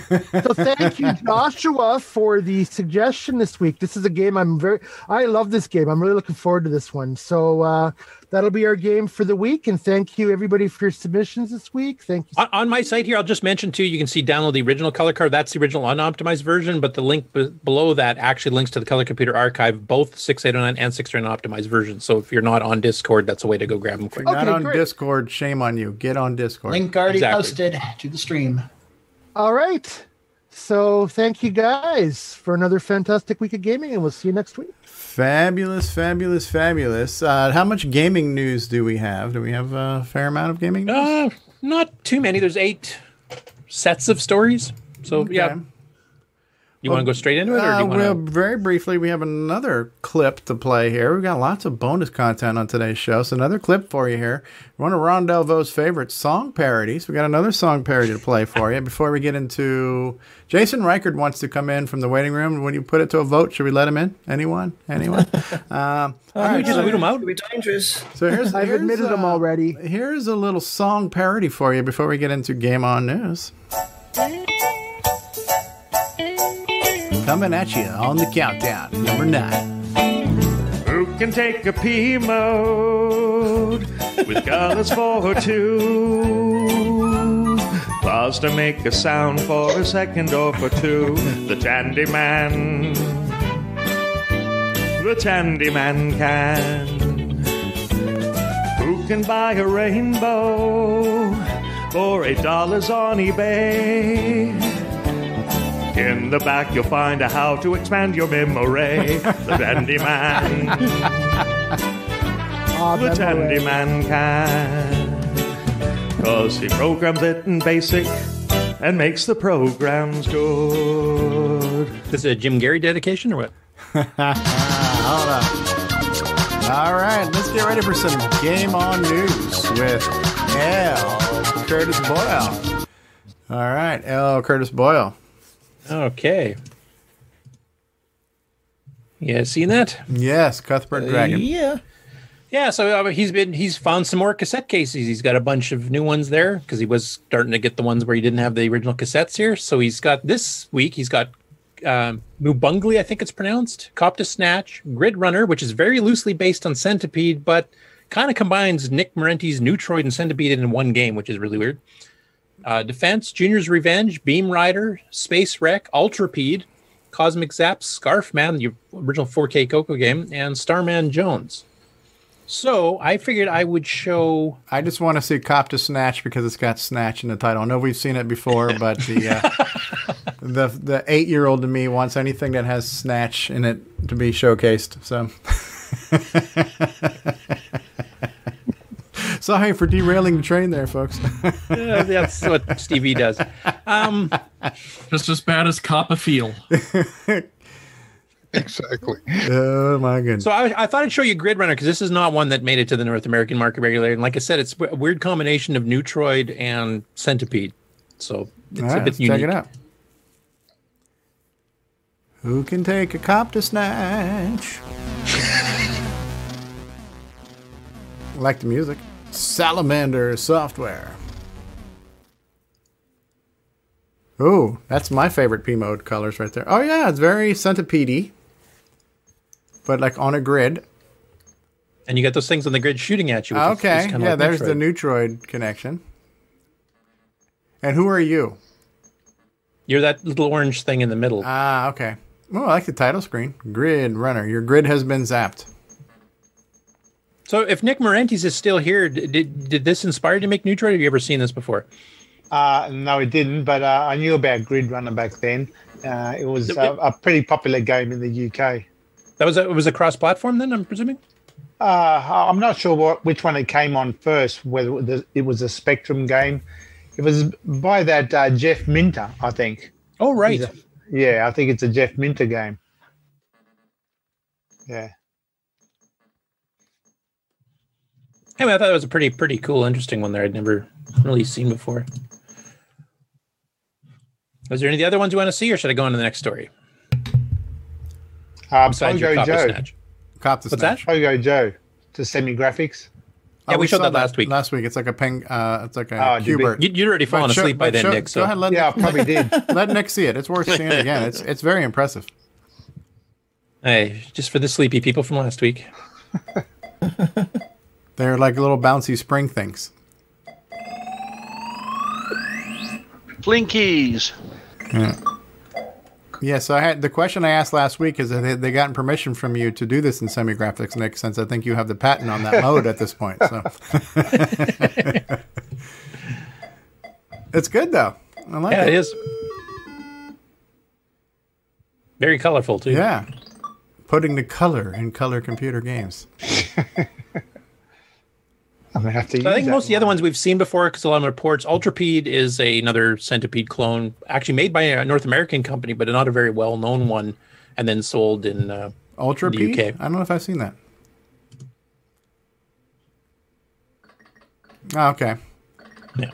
It's a fairly basic one, but it's made by Rainbow Software, which actually was a North American company. I don't know why people use those colors. How about Beam Rider?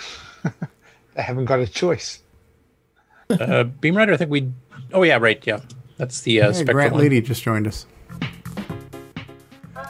You know, they could take a page from Polaris and do a P-mode Centipede that mixed up the 4 colors many times. Yeah. Yeah, I like this game. And I never knew that there was a game called Electric Yo-Yo at the time. I thought this was an original game because I had never seen anything like it. Yeah, I had seen it. I hadn't played it too much in the arcade, but I had seen it. Yeah, I remember this game. It's a cool game. I like this game. It's fun.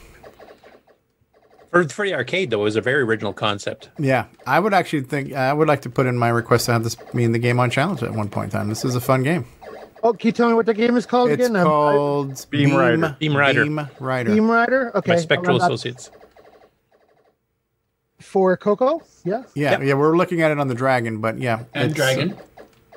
Originally on the Coco, but then Spectral did a lot of crisis licensing with Microdeal. It has game action sound. Yes, it does. And lots of different screens too. There's a lot of different, setup mazes. Yeah, it's fun. All right, it's on the list. There you go. How do we get a cup? You know how the priority queue works, right, Stevie? Yeah, it's Yeah. What are the prioritized bribes by up the to now, amount Nick? of- I haven't checked in lately. What's $27. What's the cup? Starman Jones? Starman Jones. We've shown that one before. I must have. Oh fallen yeah, this is asleep where the again. guy's like in his recliner. Yep. The guy's the lazy man's defender, because you just kind of sit back with your virtual reality helmet and float around shooting stuff. I'd like to save the universe, but I'm only going to do it from the comfort of my easy chair. So as soon as you get a jetpack on that, put me in, Coach. At least he isn't on the pooper doing poopers. This is the only jetpack that doesn't burn your butt. But he's peeing on things, isn't he? Yeah. It looks like it. Yeah. He's got a good range, though. I got to say, he's got some powerful musculature there, I think. Anyway. Yeah, that's cool. I like it. He goes everywhere. But the by a scrolling tree. is smooth. Yeah, I know. Like I said, he's getting back to the point where he actually has the cassettes, so you can actually see the UK artwork, which is unique. We never had that. A lot of people on Instagram will do things like that with album covers, where they'll show like the vinyl on the turntable with the artwork behind that, and that's like a whole Instagram thing. So the fact he's doing it with the cassette artwork is pretty cool. Next up, this is starting the Jim Gary segment. So he did a version of Star Trek here, which is based on an old HP Basic version from 1972. So this For is God's sakes, Jim. way back. So he did a brief video the here where original he kind of Centerline Engineering version. Mike Mayfield. Sorry, what was that? I missed that. This is the original Centerline Engineering version. So this guy was basically in high school, and he was talking his way into programming stuff on the HPs. They just let him come in and write games and stuff. He was hoping to form a game company, but then this Star Trek ended up in the HP software collection and on every kind of machine ever. Yeah, there's numerous ports of the Coco I've played of this. You know, some gussy it up with graphics and stuff, but basically the same game. Warp factor. And all text-based because you had to run on terminals back in 72, so. I remember playing this on an ASR teletype back in 73 or 74. I wrote a bunch of games based on this because it was the fun thing I knew at the time. That's nice. Yeah, I think the earliest machine I remember playing this on would have been the PET, probably about 78, 79, somewhere in there. Anyway, he did a short version here where he just kind of showed, the basic gameplay. And then he decided to do a long play where he actually plays like for 20 minutes or something. Or just over 20 minutes. So he plays it. I won't show it here, but he plays like a game start to finish type thing. This could also be a bathroom game. Do you ever get to make it with the green chick in this one? No, that I think came in the later VGA version. Okay, cool. And then another game. Go ahead. What is Kiss, Right. Captain Kirk? It's got a green screen background, so it lends itself to that. So that was the game that got me kicked off of the timeshare system in high school, though. What, Star Trek? Spent too much time playing this and not writing code. I said, well, you got to go. Yeah, we weren't allowed to do that because the pet we had two Commodore pets for the entire school. So you had to timeshare the students on it physically. So you only have 10 minutes. You wouldn't be fiddling with games too often. Somebody's standing over your shoulder waiting for you to get done. Yeah, I didn't know they charged the school by the minute. I'm honest. So this here, speaking of the Commodore PET, is actually a port from a Commodore PET game from 1979 called Rat Run, where you have to find the cheese in a 3D maze. Ooh. So that's another one that Jim has ported over. Don't talk about cheese. I'm getting hungry. All right, so cursor number 13, Rat Run. Setting up maze. Let's zoom in a little bit here. Is it visual at least, like a text graphics maze? Oh, it's actually semi-graphics. Oh, look at that. I remember this game on the Model 1. If you don't find the cheese after a while, it starts reciting lines from Bohemian Rhapsody. Really? I didn't know that. Yeah, it starts showing you like this fake cheese. And it's like, is this the real cheese or is this just fantasy? Well, that's cool. I didn't know that part. Actually, with the green on black, it could be like funny. a TRS-80 type thing. It's very Oh, yeah, it was very much identical to this here, except the very white. monochrome. Yeah. Now, I think if I remember, he actually does find the cheese here. Let me see if I can find that. Hi-ho, the dairy-o, Jim finds the cheese. And that not on the bottom number, I think, is the distance from the cheese, isn't it? Oh, okay. It's not cool. Oh, there it is. There's the cheese. Whoop, there it is. Delicious. Nothing like picking up a piece of cheese, random piece of cheese off the floor in a maze. And calling it delicious. Yes, delicious. It does look like a poop emoji, doesn't it? Somebody left a perfectly good piece of cheese on the floor. I think I'll eat it. They don't have brown. It's yellow poop. There it is. Now here's final solving here's the overhead of the maze. Now, what are the red and blues? Were those dead ends or something? Or the red and blue is your start position where you found the cheese. Okay. Start and then stop. I think it has green dots that signify which hallways you actually went down versus ones you didn't. Oh, I want. see. The green dots is the path he took. Okay. Yeah. Gotcha. So part of the maze here. That is pretty cool. That's impressive, actually. Yeah, it's pretty good. Good job, Jim Gary. For God's sakes, Jim, he made another game. All right, so. I won't show all of this because these are like 3-hour streams. Now we've had Simon WGB on here before because he does Twitch streams and he randomly mixes between modern systems and old systems. His first computer I ever had was a Dragon 32, so he has a special love for that. But he's changing the way he's doing his long form games because he doesn't do the quick 5-minute hit of a game. He plays it for like half an hour or an hour, trying to get a decent score. What he's changing now is because he had a lot of people getting confused, especially the youngins. Because they would come in and they'd see him play some PlayStation 4 game, and then the next day they come in, it's like a Dragon or a BBC Micro or something. They were going, what the heck? So now he's going to be doing these in little theme packs. He's going to play the same system for like 2 or 3 days in a row, 3 to 4 hours per stream, going through some of his favorite games on that particular machine, and then he'll switch. So he's actually going to only do like 2 systems a week.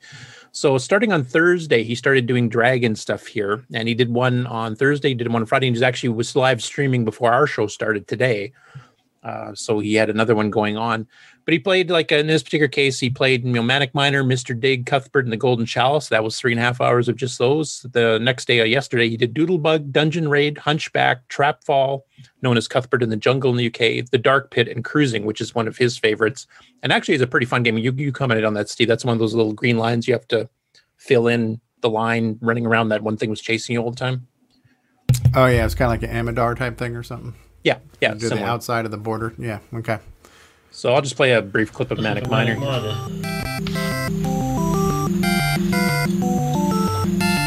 Starring Miner This Willie. version, you have to wait for the music to finish before you can start. Just fast forward some gameplay here. Jump mechanics here because it's a lot Very easier. AGD looking. When you're on that toilet on the second row, jumping over. This was cross-platform too, of course. It's a lot easier. But He's a friend of the Timberman. Some of the versions to hit the toilet going along the top if you don't time your jump right. Anyway, he's got 6 hours of gaming goodness already, and he's doing more today, so he's probably up to like 8 or 9 now, and then he'll switch off to some other systems for a while. But Does he take Rondovo potty breaks at all during his 6 to 9 hour stream?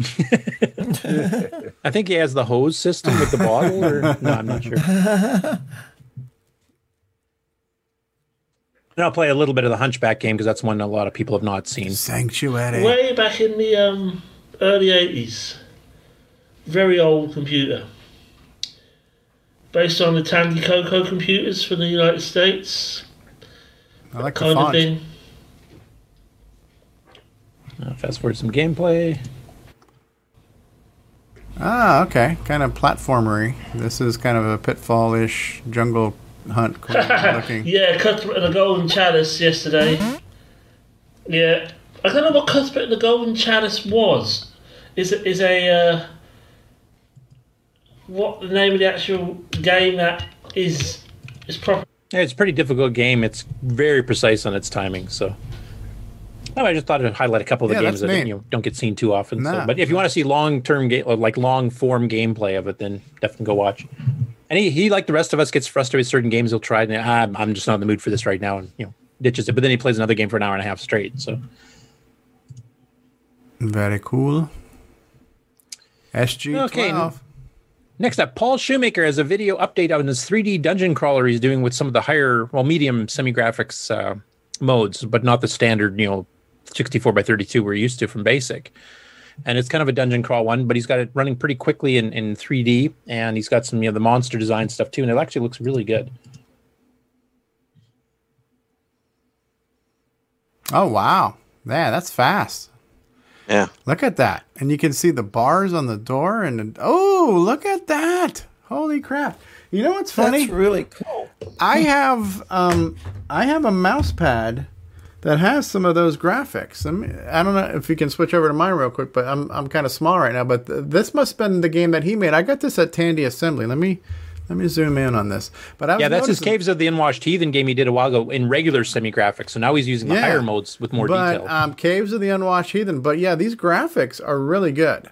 And so looking at that thing you just showed really reminded me of this. But I got this mouse pad, I think, at the first Tandy Assembly, and I didn't even know what the game was. And I said, that's really cool looking. So I got it, and that's kind of what it's looking like he's doing now. Yeah, so. This is just a higher res version of that, basically at this point. But sorry to interrupt. Memo routines to speed it up. Obviously, I just had an epiphany there, so I thought I'd share. I made a comment on Paul's page when he posted that video that it's because he's using semi graphics. It's high enough graphics that you can do the 3D stuff, but it's low enough memory usage so that it could be lightning fast the way it is. So it's like the happy medium for doing that sort of. Yeah, and also you get all 9 colors too. Yeah, and he's doing like solid filled in walls and things like that. Yeah, everybody needs to pay royalties to Nick Marentes for using semi-graphics at this point since he's got the patent on that. Well, the funny thing is that Caves of the Unwashed Heathen, Paul wrote that like over a decade ago, so he preceded Nick, so Nick's been stealing from him actually. I'd venture. Nick is now the king of the SG though. So now that is so cool looking. Oh, look at that. That is so cool, man.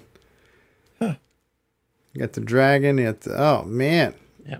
It's really looks good, though. Looking forward to that one. Very promising. Yeah, it looks excellent. Steve, your 12-year-old's coming out. Yeah. By the way, Steve, you're live. Yeah. Okay, next up, Erico is wanting to convert an Atari 8-bit game called Rasky Blaster, which I think is using the text mode characters on the Atari ASCII character set, which has extended stuff kind of like the IBM one does. So he's got a little comparison here where he's kind of just filling the graphics. The one on the right is kind of showing what the Atari version looks like.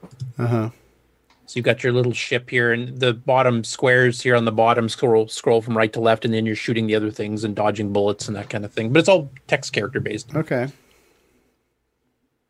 So he's actually converting it over to a Coco semi-graphics color type system. Okay. With some backgrounds and things too. So he's just started doing some concept artwork for it. And we'll definitely be keeping an eye on that, see how he does.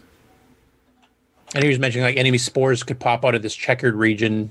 Plus he'll have a scrolling background or backdrop on the bottom there, like a city or whatever too. So definitely very doable, even in basic. Yeah, no, it looks cool. Yeah, as soon as I saw some of Paul Shoemaker's artwork, it made me think of Erico because he does a lot of... yeah, he's a semi-graphics whiz too. Yeah. Next one, Tricob 1974 on YouTube, which is Richard Kelly, who's very active in our Facebook group. He's the one who did that Ladderman 2 that we showed off a few months ago. So he's got a couple of new videos up here that he's put. The first one is called Binary Adventure, which is an adventure game on the Coco that he wrote. And your mission sounds pretty simple, is to destroy a cabin. The catch, you're trapped inside the cabin. So you have to figure out how to do that. So it's a text adventure game. And an original one, too. It's not what do you want to do? I like that prompt. Sip coffee. Yuck, decaffeinated. You can't be bothered to finish this. A man after my own heart. Yeah. He never asked for a second cup in my games. You are in a cellar. There is a ladder here and hundreds of bottles of vodka. Wow. No, you may not. Looking around. Do you mean accelerant? If you're into text adventure games, it's not like a rehash or a port of something. It's a brand new original one. So, with a sense of humor, as you've noticed. I thought that said EOU for a minute. Read EOU. Easy I like use. that. Didn't even have to ask if you could drink the vodka. No, you can't. All right. You're in a large attic with half the floor. And a viper following you around. Anyway, I'm not going to let Nick play that the is whole thing neat. here, but that's definitely neat. Now the other one here, I don't know too much about this. We may have to get him on the show for this if we can. apparently he's starting a digital magazine for the Coco called PGDM, which is short for Painfully Generic Disc Magazine, which I thought was a pretty cool name. That he's just starting now. I'll run the video here in just a second here, but he's kind of mentioning it's going to be out on December 7th, which is Monday, I believe. Yes, Monday. So he's basically writing all these software and stuff that's going to be a part of this magazine and then distributing it, from what I'm gathering here. So he's showing off two of the programs here. He's got one's a little utility called Easy Directory, and he's actually got it set up so you type the DOS command and it'll fire it up from there. And then he's got it's an animated cover page, which actually looks pretty decent for an animated cover page. So since it's just under 2 minutes here, I'll just play the whole thing. Reading disk sector 4, 6, 8. Note the arrow keys will automatically repeat.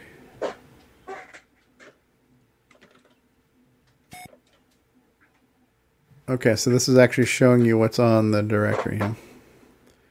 So is this kind of like a launcher too? Enter selects? Yeah, I believe so. Okay. And then this is the cover program. Now it says December 7th, 2018, so I'm not sure if he started this back then, or if December 7th, or just screwed up the date and it's supposed to be December 7th, 2020. This is when it was released. Who knows? Retro Rick. That's cool. That was a pretty nice little animation. Yeah, I thought. the fonts are cool. I wasn't expecting it to do anything fancy. I thought it was just going to just do the dots around the edge. But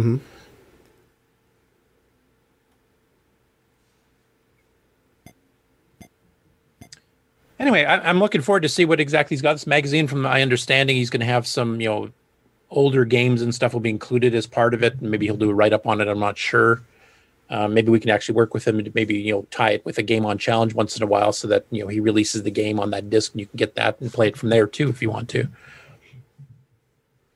Very cool. But I wouldn't mind having him on just to find out what I have reached out to him a few times. I think he has a schedule conflict with Saturdays, but it's probably worth. Yeah, maybe do a pre-record on a different day or something if we can. But yeah, he does a lot of interesting stuff. Yeah, his Ladderman game was actually, for a basic game, I was quite impressed. That was a decent game and lots of levels to go through. Next up, we have Jeff Plays Donkey Kong Variants. This is Retro Arcade Gaming, which I think I featured like a year or two ago. What he's done this time is a bit different. Normally what he does is comparison videos between, pick a arcade port or a game of some sort and then compare it between different platforms. Like here it is on the Atari, here's on the Coco, here it is on a PC, et cetera, et cetera. What he's done here is he's taken a theme of doing Donkey Kong variants. And some of these are arcade based, some of the ROM hacks that you can get to, spice up the Donkey Kong game using this original arcade hardware. But in this case here, he's doing Donkey Kong 2, which was written by, what's this guy's name? Jeff Kulzicki. And then he also does the Donkey Kong Remix and Donkey Kong Spooky Remix. Now, I think we've covered Spooky Remix before because it's the remix levels that John Kowalski's, a.k.a. Sockmaster, did, but with the graphics changed to be Halloween themed. He's also done a Christmas version of this as well. Right. But the other one he did was a Donkey Kong Remix, and he actually does the Coco version, not the arcade ROM hack. Okay. So he kind of goes into a little bit of the history of the... Cool. I've never seen Donkey Kong 2. Yeah, that's actually... It's unofficial, right? Yeah. Yeah, it's one of the ROM hack boards. A lot of people sell these, ROM update boards for the arcade cabinets. So, did you want me to play a little bit of that, or did you want me to... Sure, if you want to play a clip of that. Yeah, I found that interesting when I was watching that thing on Netflix, the series that Miss Pac-Man was a third-party ROM hack. Yeah, that was a hack to Pac-Man. That they bought. It was originally developed for the TRS-80 Color Computer 3 by John Kowalski. John was actually Fast forward to where you see some gameplay. Okay. Yeah. That's our remix. It is such a fun game to play, too. It's hard, though. Yeah. It's for the advanced Donkey Kong players. Here's the elevator level where you actually have hammers on the right there. Oh, yeah. What amazed me was just how well the port for the color computer was done. And the Wacky Girders one. Weird, wild, wacky girders.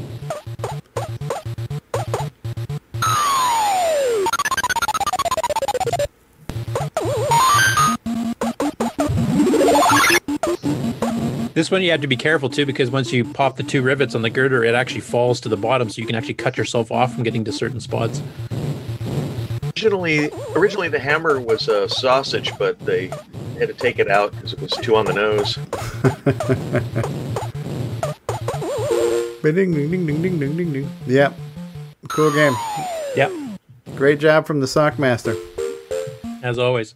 And this was a kind of surprise. I just found this morning. I didn't know Downland was actually officially released for the Dragon. That's the Coco cartridge that John just picked up and showed us earlier. And so that's the artwork on the Dragon version of it. Wow. Or was That's it? Cuthbert. Downland, huh? Okay. And man, does he have a tough time playing this game. So It's not an easy game. Pardon? Yeah, no, it's not. But I mean, he hadn't read the directions or anything, so he plays really poorly at the beginning. And he gets quite frustrated. He doesn't notice that you have to move the joystick, select 1 or 2 players. He keeps accidentally select 2 players, and he had to run in the back. You can hear him rummaging around for second joystick. It's quite funny. I'll just play a little bit of it though. I would imagine it's not not artifacted either, right? Downland. No. For the Dragon 32. A game requested by, you guessed it, Jason Arnott, who does love his dragon stuff. So, yeah, he requested Downland, so here we are. About 30 seconds still to go, so let's have a read of the bump on this. Run through the many chambers, collecting keys and treasures by climbing ropes and... Okay, let's zoom in. I still like his lava lamp set. Yeah, that's cool. Right. So, I don't know what this buzzing he's getting is. Though. That's got to be DAC noise. Analog joystick coming through for the what sounds like RF. Going to be a platform game of some kind. And you notice he's got 2 players selected right now. He does not notice this. I'm guessing Montezuma's Revenge. Well, fast forward to where we can press see him fire playing and it. if anything happens. It does. Oh, okay. Oh, I appear to be made of static. Oh, you can kind of see the shimmering on the artifacts because Pal does it on the vertical, right? So yeah. Okay. Oh, don't say I've got to plug a joystick into port 2 as If well. only he had a Joey controller switch. Joystick. Product placement. Shameless, huh? Yeah, and it doesn't look bad black and white, this game. No, it's quite playable. Seems a little slower, maybe because it's that guy 50 looks hertz. like the Hawaiian Punch guy. Damn it. Doesn't he? Yeah, now that you mention it, yeah. But it's fun listening to get him getting so frustrated as he's Right. playing this game.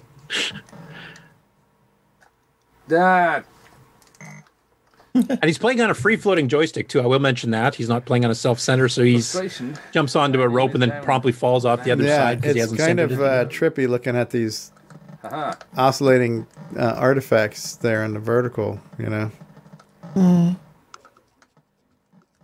I think it was the right choice though, because putting this with that full green background would have looked horrible. Yeah. Nah, neat. Anyway, he's got the full Yeah. 20-minute thing there. So He makes it to yeah. chamber 2 occasionally. I did not know that this was on the Dragon, but I didn't either. Yeah, As an official. because it was Spectral Associates that licensed it to Tandy, right? Yeah. And then they licensed it to Microdeal as well. Yeah. So. No. Right, so that's an awkward set of steps to jump up. Just what we needed. I wonder what if we they only paid for 6 copies before they sent it off to Microneedle. Mike is one of the guys, the author of this was one of the guys that complained about Spectral paying. So Yeah. I doubt it. Cool. All right, what's next? That's it. That's it for the Game On News. Yeah. All short one today. right. So we'll take a brief commercial break and we'll be back with news.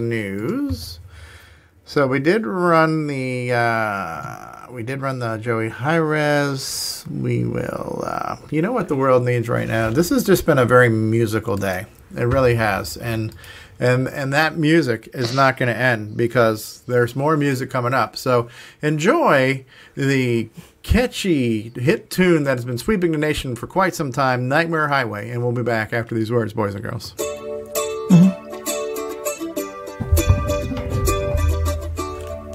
Oh, yeah. Got some time to kill, might play a little Zaxxon. Might double back to play a little Temple of Rum. Love Rum. Dungeons of Daggeroth, color baseball. But none can hold a candle to the greatest of them all, Nightmare Highway. Nightmare Highway. Nightmare Highway. Nightmare Highway. Sure, I love my Sailor Man and Firefall. Go on a rampage for some super pitfall. Shanghai me into a game of rogue or demon attack. But sooner or later, you know I've got to come back to Nightmare Highway. Nightmare Highway.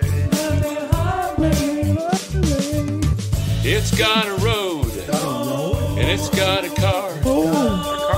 Dodge the furniture, and you'll be a pop star. Okay. Well, okay, maybe I just stick to the facts.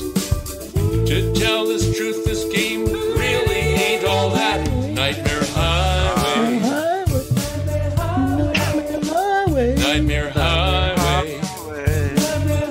Nightmare Highway. I used to bow down to the Donkey King. Grabber and Cashman used to be my thing. Megabug, Buzzard Bait, Sea Dragon 2. But none of those can satisfy me much as you do. Nightmare Highway. Nightmare Highway. Yeah. Nightmare Highway. Nightmare Highway. Nightmare Highway. Nightmare Highway. Nightmare Highway. Nightmare Highway. Nightmare Highway. Back off. Oh, a buck off. From around the world, what you need to know. Get caught up on News with L. Curtis Boyle. And now a Muppet News Flash. All right. Okay, you guys seen that? Yeah. Yeah. Looks like Hey, Boise. so with the sorry, good. So it looks like Boise. Yes, it is. Now, last week we did that hardware project that Boise was working on, and there was a ton of discussion about it on Discord, and then ideas flying back and forth, and Boise doing updates. Several people testing it. I think some people on the panel here. I think Robert Murphy, you were helping test it. Mark Overholzer, I think you were helping test it. So just to do, before I get into this one, I wouldn't mind doing a quick recap of what you guys all discussed, because it was flying by so fast I couldn't really keep track of what was going on. So what did you guys exactly discuss, and what exactly happened with that project? I don't know how to pronounce it, Ghidorah or whatever it was. So the basic idea is Boise's Ghidra project is a serial-based token ring local area network for COCOs. So you can plug multiple COCOs together. And in some pieces, it builds on the DriveWire protocol, but it is separate. He just uses DriveWire to do copies. But the core of it is that you can remotely control multiple COCOs and have multiple COCOs communicate together on the same wire. And over the course of the week, some of the discussion on the Discord channel involved building a hardware hub that you can use DriveWire cables to connect your COCOs to this hub. And the Ghidra ring is inside the hub itself. And El Presidente, Mr. Jim Brain, mocked up the hub design and sketched that out, a couple of different versions of it kind of on the fly. And he and Boise were talking about various directions going forward and improvements on it. So yeah, I made the channel just as a, hey, this sounded interesting and maybe we'll talk about it. And it just kind of blew up. Yeah, like last time I checked, I think there's over 200 messages in there in 1 week. So for a brand new project, that's pretty darn good. Yeah, 5 COCOs would, and you say it blew up. That'd be quite the smoke storm. Anyway, the reason one of the reasons I want to bring that up is that Boise actually had another episode he put out just before that, which is this one here, episode 5, called Recycled, which I totally missed because of everything that was going on with the token ring thing. So this is kind of a catch up here. So this is the previous episode, and this is a more normal episode where he goes through his Coco collection. And in this case, it's a recycled Coco in that Tandy recycled it and then actually, put on stickers to change part numbers and all kinds of things. So it's a pretty interesting Coco that I hadn't really seen before. So I'll just play a couple clips from it here. And the 64K sticker here, I'll try to peel it back. But if I had to guess, it's going to say something along the lines of 16K. It looks like maybe there's some damage from the residue of the sticker coming on the box. So it's not working out quite right, but I think it says 16K. And you'll notice that the serial number here is actually handwritten. It's not a printed serial number. I'll get into the whys and what's about those stickers in a bit, but for now, I want to open up the box and take a look at the computer. This is the first time I've actually looked at this particular Coco, and it looks like it's... Is it loud enough for you guys? It's new. Certainly not new in the box, yes. but Yeah, well taken sounds care good. of. You can go ahead louder. The styrofoam pieces are on either side. They look intact, and it looks like the Coco 2 itself is wrapped in cellophane. So I'll take the pieces off, and put these off aside. Looks in pretty good condition. Pretty clean, no yellowing that I can see. I'll take the cellophane off. There's a little bit of yellowing on the shift and the arrow keys and the enter key. The kind of this unique label, 326501 is the serial number, and it's a 64K Coco 2, but it looks a little different than the labels you usually see under the Cocos, and the warranty sticker's also not pierced, which means it probably hasn't been opened since manufacture. So that's interesting. Put this Coco back on the bench, and notice the label here says Radio Shack TRS-80 Color Computer 2. It's the older style label, and not the newer Tandy label that you would expect to see on a later model Coco 2. Hey, Curtis, could you pause for 1 second? I'm going to explain why. Yeah, I hate to interrupt in the video, but I remember watching this one, and about 10 seconds back, on the bottom of the Coco where the power cord goes in, there's that recessed area right there that's by his left hand. Mm-hmm. When he's flipping that over, I swear there's something in there, like a connector, a screw, because normally it doesn't have that in there. And you have to kind of, I tried to pause to see if I could see something. Yeah, right about there. It looks a little different than the labels you usually see under the Cocos and the warranty sticker. There. I think that's just plastic guide stuff. Yeah, plastic it looks like it almost looks metallic. It looks gold, I guess, when it's playing. Maybe it's just the light. So my bad. It looks like a screw than post. the labels you usually see. Yeah, that's what it is. Cocos and the warranty sticker's also not pierced, which means it probably hasn't been opened since. Okay. Recall that on the box we saw looks a bit clearer on yours. Label that was on top of the original model number was 26-3127B. It was on top of a 26-3136A. And the 64K label was on top of the original 16K. The reason for this, that I think, is when the Coco 3 was released, Tandy had probably a lot of Coco 2s in the warehouse that were 16K. They consolidated the models at that point to all 64K, and so what I think they did is they upgraded these Coco 2s in the warehouse from 16K to 64K so that they could consolidate and sell those in the catalog for 1987. And then the result of that is that you're going to see these hybrid Cocos with serial numbers handwritten on the box and these labels kind of glued on after the fact, and the mismatch on the case labels. And that extends to this unique label at the bottom of the Coco 2, which is, you can tell, is put on after the fact with a different style from earlier Coco 2s. All right, now that I've got the screws out, I'm going to take the top off here, and we're going to take a look on the inside of the motherboard to see just how clean it is. I'll take off the keyboard to reveal the very clean and quite green motherboard here. It definitely pays to keep Cocos inside of a box and wrapped up in cellophane.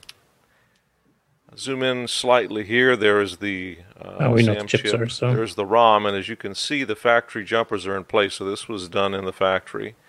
The CPU, here it is. This is kind of a unique upgrade.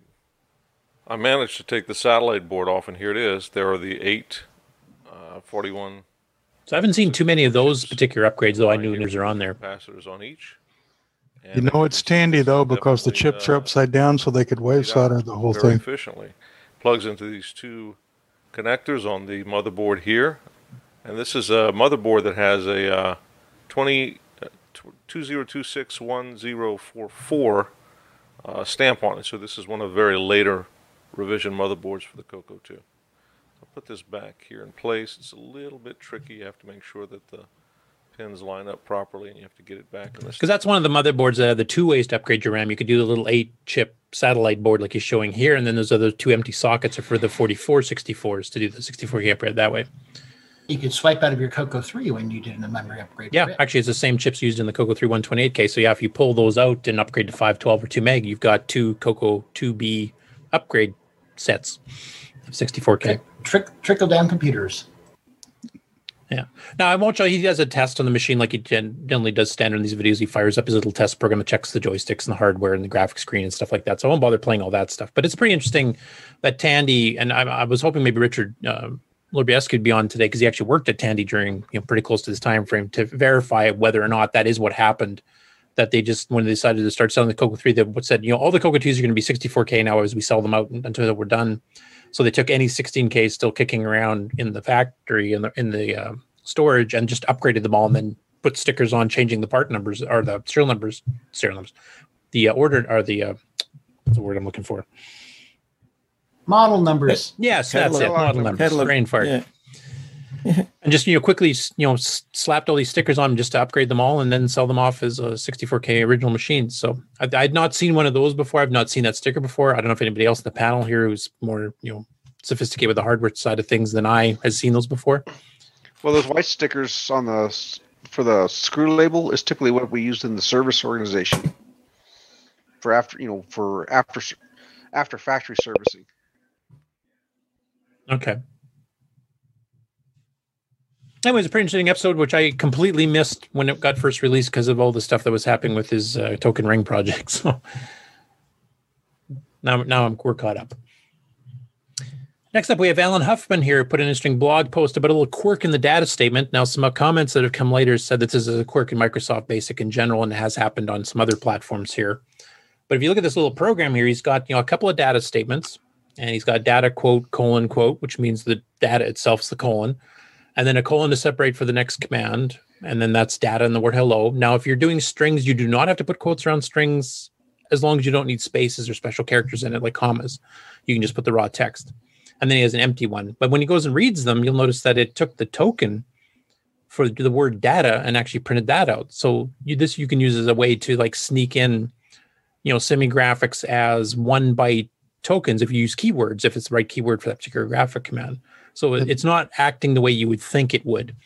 So he kind of goes through, and there's some discussion and stuff on it later on, going through the quirk. But I mean, Alan's been doing a lot of this series of little quirks and strangeties of Microsoft Basic. So it's another interesting one he found there that I had not seen or heard of before. So you open a quote and the whole rest of the line is data. Basically, the data statement was written such that anything after the data statement is considered data. So no matter what you do, it's, in other words, they expect you to write the word data. I ran into that problem. I tried to have a bunch of data and then put a colon and then to try to read in that data for next loop, and it didn't work. So I had to separate data lines from reading lines. Found out the hard way. Yeah. Only data can go on a line that has data. So it's basically ignoring the colon altogether and just considering the colon part of the data. It's treating it as data. And anything after the word data is automatically assumed data. It stops interpreting other stuff. No, I think that's only if it's strings, though, right? Like if you have data 3, 4, 5, and you're reading them as numbers, I think those do. I don't know. I don't think so. Well, the string is supposed to be the second word data. It's just returning the token value for the word data instead of putting the string data out. I imagine the same thing would work if you put other keywords. Keywords, yeah. Yeah, but the colon is not saying, okay, here's a new statement. Yeah. Data, a colon essentially separates statements. Yeah, and the first colon is being interpreted as data. The second colon is interpreted kind of, because otherwise we have two colons showing up in that print, and it's not. Yeah, so what we see is we see the first colon, which is in text, and then data as a word has been tokenized into that little semigraphics character. Then we see hello, which is not printed into text. And including space. Yeah. The second colon is saying token is next. So if you save this program in ASCII, is that fixed or does it stay broken? No, it stays broken. If you separate it on two lines, though, it works perfectly fine. I think you can use character string, though. So is it ignoring the second colon or something then, is it? Or just... Yeah, it's parsing it, but it's just considering it nothing. And then it's interpreting the data token as more data. as more data, right. Yeah. I'd be interesting to see if this does the same thing, though, if you're using numerics. Like if you do data 3, 4, 5 colon data 5, 6, 7 or something, would it still break? Or is it unique to string? Yeah, I bet it would. If you want to embed something like an apostrophe or a colon or something like that, that's normally a control character, then you put it into a CHR string. Right.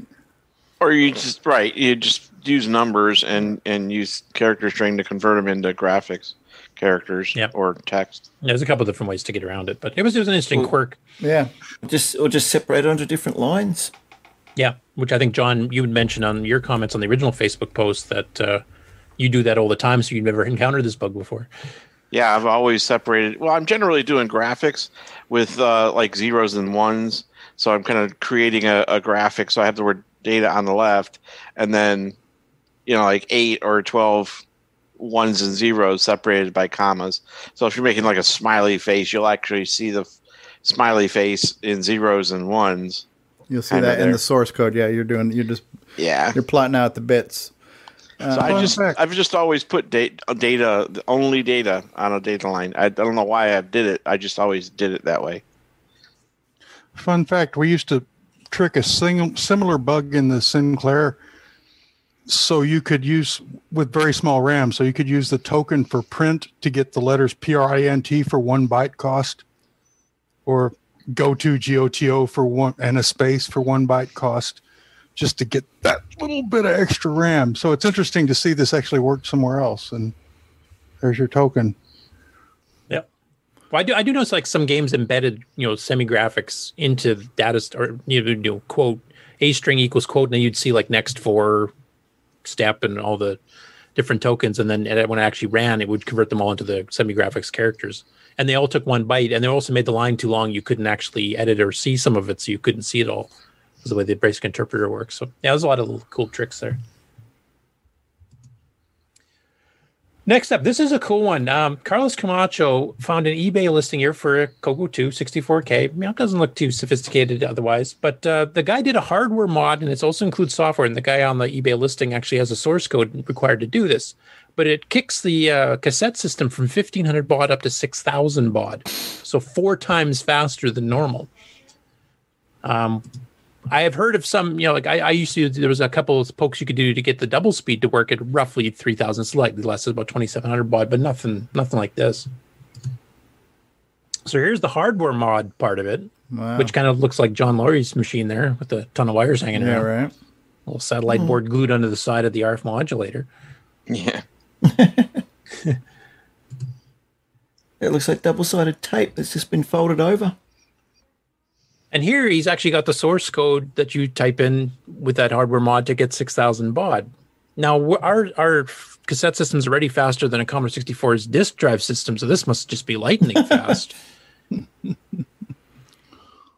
Yeah, I've never heard of this mod before. One of the first Cocos I bought on eBay, seemed like an eternity ago. It came with some type of what it called high-speed tape system too, and it was something on a 3.5-inch software, 3.5-inch floppy that came with it, and I think something on an actual cassette. But I think it was its own version of DriveWire, where you ran a program on a PC, you plugged your Coco into a serial port, you ran this program, and then boom, you could load software rapidly over the cassette port.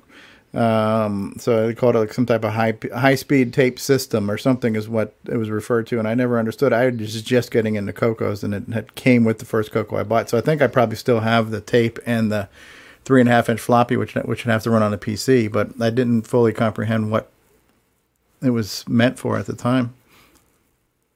So that'd be quadrupling the frequency going to the cassette too, I'm guessing. Yep. So you'd be your cassette. It would be more. It'd be more. What's the word? Critical. Demanding. Well, in serial port terms, I'm sure they kept the baud rate the same and increased the number of tones to raise the bits per second up, which is what they did in modems. So if you use 4 tones, you only need 1/4 the number of tone changes. Trellis encoding. And that would do this with a regular cassette, but it's very clever. Oh, a cooling fan has been installed too, because the speed is so high at this point now. It's generating heat. So that data's burning up the damn Coco. So yeah. Maybe if you couldn't melting the tape.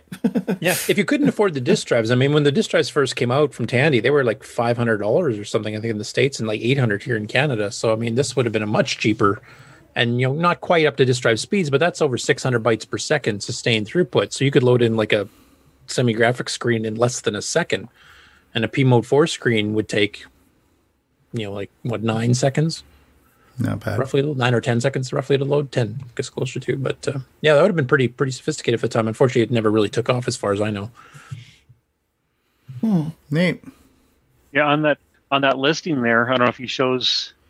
Oh, yeah, Carlos isn't showing it there. Let's see here. No, the guy's not showing it here in this picture here. You know that color TV that you see in some of the ads there? Yeah. It was the CT130. There it is, right? Oh, no, that's this monitor. His listing that he had, this guy had another listing out there, too, that had one of those color with the wood grain on the outside. It was the CT130 that you see in some of the Tandy Radio Shack ads. Ads, yeah. Yep. I messaged him and I said, do you still have that? And he goes, I just sold it. And I'm like, oh. Failed again. Little side note. No, I don't quite understand the screws here. Was that to hold that board in place, or what the heck? That's the fan, isn't it? Is it the fan? Oh, maybe. yeah, it could be that the fan. Yeah. A little bit of RF. Anyway, it's a pretty interesting mod, and I mean, I can imagine back in the day. I mean, we had a pretty decent speed cassette interface compared to most 8-bits, but quadrupling that speed would have been quite noticeable. Mm-hmm. Yeah, definitely. Oh yeah, for sure. Next up, Antonio, who's of course been doing his SD card labels. He's done a bunch, and I've only got a couple I linked in here just to show, but he's put other ones up this week too. So just feel free to peruse the Coco group to see them all of his little SD card labels. So he did one here for RoboCop, which looks pretty cool. Then you got Old Style with Tandy Pinball here. Neat. And he did a few others too. So I mean, just like I said, he's constantly doing these, and you can just kind of keep up with them. These are, I think, a good idea. Like personally, I would not make SD cards dedicated to one small game, because your cards hold like a gig or 16 gig or whatever. You're putting like a 4K program on them. But for distribution, and Paul Thayer, if you're still on the call, you did this with Timberman, because you were selling it as a physical SD card with a new game. You actually put a Timberman custom sticker on it that it becomes part of the packaging. You didn't show David Ladd's. You didn't show David Ladd's favorite. Was that Predator? I think he did Predator too, didn't he? Really? Oh, he could have. I think he did Predator as well. Well, I think when he first started this project, which I think is sd-pack.com, or maybe sdpack.com, either way, he's got a website which has got all the templates to do this and everything. He had found for like 99 cents maybe it was like a 1 gig or something, or even smaller. Maybe it was like, I forgot what it was, but like, what are we getting now? We're getting like what, gigabytes in our flash cards, right? So this might have been it was a small one though, but Is that the smallest flash card you can get now? Yeah, maybe it was like whatever it was, but it was super small, and they were like 99 cents. So for like $1 to have an SD card and have that card boot up like a ROM pack, which was the whole idea of this. It's taking advantage of the auto start file you can have, so you can make a SD card auto launch a disk image, and then you can have that disk image have an autoexec.bas file that will auto launch something on the disk, right? So it's a simple two-step process, but you can make any SD card auto boot a program, and then boom, it's done. So it makes it kind of like a ROM pack, which was the whole idea here, SD pack. So if you can get really cheap cards that have not a lot of space on them, because you only need 156K, right? So let's just say theoretically you could get a 1 megabyte SD card. That would be more than enough to hold a single disk image or hard drive image and have an auto boot. So it's a cool project. I agree you're wasting a lot of space if you don't have a single purpose one, but if you can get them, matter of fact, I might have one here somewhere. Yeah, I have a Timberman one in the other room. Like for distributing new software, I think it's a great idea because it's cheaper than making a cassette or a disc. Yeah. Like I've got some of his that he had done. Oh, here, I'll stop sharing so everybody can see it just a second here. He had sent me these a long time ago. If I spotlight myself, so he had actually made a 3D printed case that says Tandy on it, and you open this up, and then it's got a whole bunch of SD cards, and then on each SD card, it's got the label, and so this is a Downland SD card. So if I wanted to play Downland like a ROM pack, I would pop this in, it would auto boot, and it would run it. So he's got a bunch of those. And so it's kind of a neat little thing. Like when I go to my retro club meetings and stuff, I bring these things to show off because it's something you don't see every day. And I don't know that all 8-bit systems have it. But here's Slay the Neres, so he did a bunch of these different ones, and he made this little 3D printed case where you can open and close it and put in all your little things. So this is kind of like, remember the program pack cases where you can get those, your filers?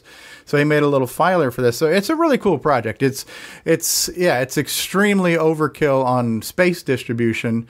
But if you can get the SD cards cheap enough, it's cool. It's just something different, right? And for new software distribution, I mean, rather if you want to sell a physical copy versus just a digital download, I mean, your other options are to sell a CD or to sell a cassette or a disc, and that's going to take a lot more postage wise because they're much bigger packages. That you can just throw into a letter and send it off. So I think as far as distributing new software, I think Paul had the right idea with the Timberman thing. That was a perfect platform to do that. Then you can throw other stuff on the card too. Like most cards have at least 256 meg or a gig or whatever. Yes, you can throw a full color PDF of the manual, videos of gameplay, and maybe an interview with the author, whatever you want. So,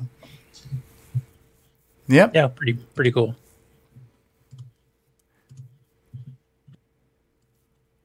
Here we go. Yeah, you can get 256 megabyte SD cards. Okay. How much do those cost? Just out of curiosity. $16.89 for a 2-pack. It's like $8 a piece. You can get larger size ones. That's coming up. Yeah. I've got a suggestion. Go ahead, Brian. Yeah. They now have the color the displays for the ink paper. It gets something the same size of one of those regular SD cards, have little microprocessor there at the images of a whole bunch of them, and just reads through all the different programs, and boom, put the micro SD card in it, and it reads it, and boom, select which one you want, and it says, hey, I got all of these on this one card. Yeah, that could work. It was just something that was just off the top of my brain, that it says, so your micro SD card adapter is a OLED display or something that shows you not OLED, but the ink paper, they got the black and white, but they also have the color. Also, they put it like on wristbands and all of that. Just have the little microprocessor in there, just go in and read what the file's on there or something like that. Just something. And for each file, boom, boom, boom, boom, it puts the display of what you've got on the SD card.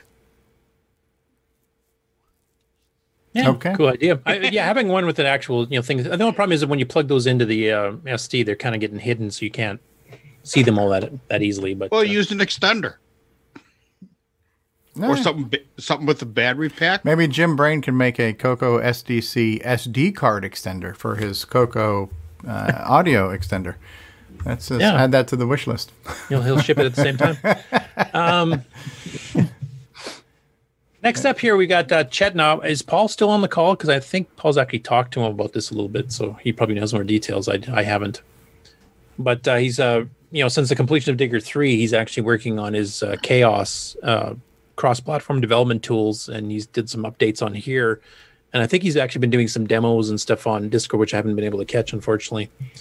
But it's basically a cross-platform development service, not just for the Coco. So he's currently targeting like the Coco 1, 2, and 3, the Fujitsu FM7, FM77, which are other 6809 designs, PCEJ, the Atari ST, the Amiga. And basically you would set up and do your graphics and do your sound and stuff once, and it would basically translate it to these other platforms. Currently it's set up for bitmap displays, which all of those machines support. But there's no reason you couldn't make it work later, as he mentions on the top there, making it work with tile set displays, like a Nintendo NES or something like that. But it would make a way to make cross-platform games that you only have to do your graphics and your sound once, and then just get everything translated rather than have to redo everything every time you're doing it on something else. So it'd be interesting to see what he's going to be doing with this. But I don't know, has anybody else in the panel been involved in some of those discussions on Discord this last week? Not I. No, but it's similar concepts to like what Xcode does. Yeah, except for retro machines instead. Yeah. Right. Yeah. Exactly. That's a cool idea. Yeah. I did find what? Oh, I did find a 256 megabyte 8-pack, or no, a 10-pack for $16.99, so $1.69 a piece. So if you look around, you can find some low capacity, SD cards at really low cost, right? Yeah, I'm just wondering, like, now is it the fact that it's scaled up so much? Is it cheaper to get like a 10-pack of 1 gig ones now than it is to get 256? Yeah, whatever the size. As long as the target would be, if you can get them for like $1 a piece, that would be like, that makes them almost. As long as you get them, bulk cheap, then you could distribute software. Yeah, right. The little ones are needed by old cameras and stuff, so they're going back up. You might have to shoot to 2 gigs or something for really cheap. Hey, another source for little SD cards is in scrapyards. The older Ricoh copiers all had like 1 or 2, like 100 meg, 20 meg, 30 meg, SD cards in them. You just had to take a screwdriver and take a plate off and swipe them. But if you get an opportunity of snagging some from machines being scrapped, that's another source of little cards. Okay. Yeah, because I'm looking on Amazon and I'm not seeing a whole 256 meg is as low as it seems to go. How low can you go? What are we looking at here, Curtis? Next up is Chris Burke, of course, has been doing his, was he using a Pi of some sort, I think, to hook up USB keyboards, USB mice to the Coco, including wireless models. So he's been doing some prototyping on it. We've shown the videos the last couple of weeks. Then he placed an order for some of these little card adapter or little cards for adapting the keyboard plug on the Coco to get it come out and then plug it into something else that you can build projects off of, and flex cable adapters. So he's actually got his first ones in, which he's showing here on the top part. And then he's later on got a picture here of his first board where he's actually put the chips and stuff on it too. And then he has a little demo here running the wireless mouse using this. So let's see if I can maximize this. It's maximized, but it's not moving. Right. Facebook doesn't. Stupid thing.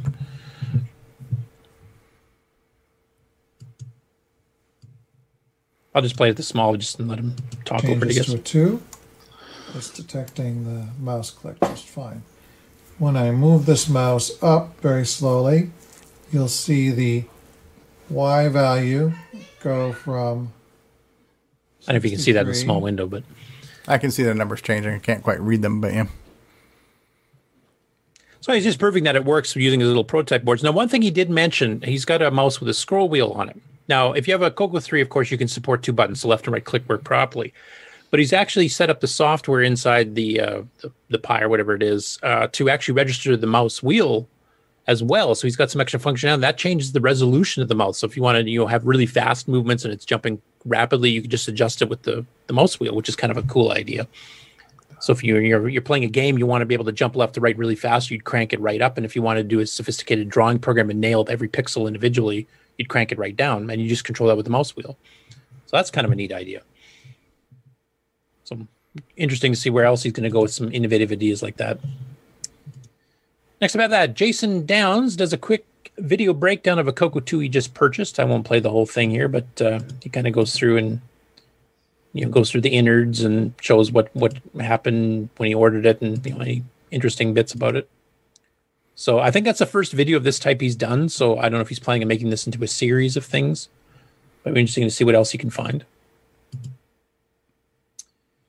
Next up, Ed Snyder is now selling SDC cases separate without the SDC. This is probably partly in response because Boys Tech is now selling SDCs, but as far as I know, he hasn't got his 3D printer fully up and operational to making cases. And a lot of people don't want to plug in the raw board into a multi-packer into the Coco. So he's now selling the 3D printer cases for $20 each. He's currently, at this moment in time, got 3 in stock, so he's obviously sold a few. I like that speckle pattern there, and it's kind of cool. Yeah, and these are the 3 options he's selling, which is the white, the black, and then the, what is he called? Marble, I think he calls this other one here. So. Oh, yeah. Yeah, that's what the MCX 32 SD uses. Is that same marble you mean? Or that marbled one. Yeah, that's what mine, how mine came. Good. I like that look. That looks good. So for those of you that, because Ed is constantly out of stock of SDCs, and then, Richard has become a second source for SDCs now. If you've ordered one of those, but you want to get a case, you don't have to wait anymore. Richard is planning on eventually selling cases himself too. But this way that you've got an extra source of just the cases themselves, which I think Ed can produce a bit easier and quicker because he basically just sets up his 3D printer and lets it run while he's doing all of his other hand soldering of everything for his 1,001 other projects. So this is a good way for people that get the cases on the Boys Tech ones until Richard actually gets that up fully up running himself. And then, if you want to upgrade to a marble case because you like to look better, you can have that option too. And if that's priced, $20 for it's a decent size 3D. That's the going right, yeah. Yeah. Next up in the Dragon group on Facebook, we got one of these old classic Dragon ads, and it's not one I've seen before, which is kind of saying for the parents, not for the kids, after blasting some aliens, try exploding a few myths, and they actually show some of the, the practical things you can do on the Dragon. And kind of mentions them like, they're not just a toy for the kids, and showing off some of the young learning series, so educational software, et cetera, to try to appeal to the parents somewhat. So it's kind of cool seeing a Dragon ad aimed at the older set, not the young teenage boys type. I like the art style on that though. It's pretty neat. They even got a Spectral game that was cross-licensed across the pond there. Galaxitax, their Galaxian clone too. So, wonder how they get that red background on the graphics mode. Very carefully. Red and white. Yeah, I guess it would be more orange and white in real life. I would say, Nick, they probably took the tint control on the TV and just cranked it a bit. That'd be my guess. Fake ad. Fake news. Next up, the Coco Crew released their latest monthly podcast, number 66. This one featured a review of Matchy's Jumpy game, which he actually came and put on itch.io, so you can get that and donate some money towards them as a thing. It's a really good semi-graphic game, actually. There's a technical explanation of the BCD, binary coded decimal, and how that works, which is actually something fairly unique to the 6809 for an 8-bit machine. I don't think too many of the other 8-bit CPUs, if any, supported BCD directly. And they also have an interview with Joe Cinta, who is one of the guys behind the Canton SCSI interface. And that's the one I've mentioned on the show before, that you could actually hook 2 Cocos up because it fully supported the SCSI protocol, not just the slave part. So you could have 2 Cocos hooked up to the exact same hard drive running it at the same time. And they go into a bunch of the hardware history, the whole history of the company, the people that did the software, the people that did the hardware. So it was a pretty good interview and well worth listening to. Next one up here, Ben Manuel put up a video on YouTube demoing a semi-language sort program that sorts characters that are randomly generated into a VDG screen.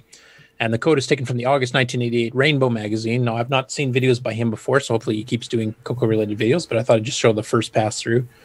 And it kind of shows you, you're drawing this with basic random numbers, and then the machine language is much faster doing the sort, and you get to see it sort live. Oh, wow. Oh, yeah. It's like defragging a hard drive. Yeah, pretty much. Defragging your screen. Yeah. Huh. That's cool. Anyway, it's a pretty cool little demo program you can show people, so hopefully he does some more stuff.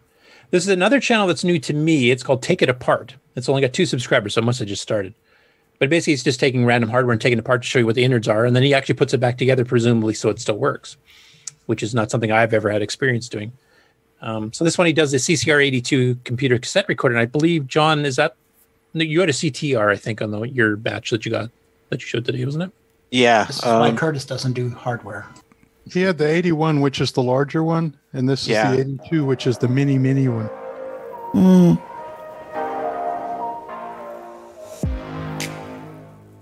Fast forward a bit here, kind of shows you how the. Now, if I remember, these are the ones the buttons wore off and wouldn't stay down after a while. Yeah, it's kind of small. Pretty good bass response from that tiny little speaker. Is this like that ASMR stuff?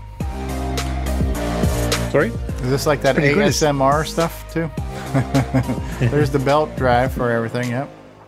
A loose belt there. And you can just There's change 3 it. belts. You don't have to disassemble the metal plates of all the mechanism to put a belt in the middle of the mesh. It just right on top. Pretty easy. Yeah. I think I actually have one of these kicking around. I originally had the old black, whatever the heck that thing was called, the original Coco One, when the Coco One came out. But I did end up getting one of these through some bulk sale at some point. But the black tape recorder. Yeah, not the I can't remember the CCR 80 or something, the original one. Yeah, I think that's what it was called. Yeah, that was the one they sold for the Model 1 as well. Yeah. But this was more like the Coco 2, Coco 3 era, or Coco 2 era, I guess more so. But the color had changed to the white, and it was also much smaller.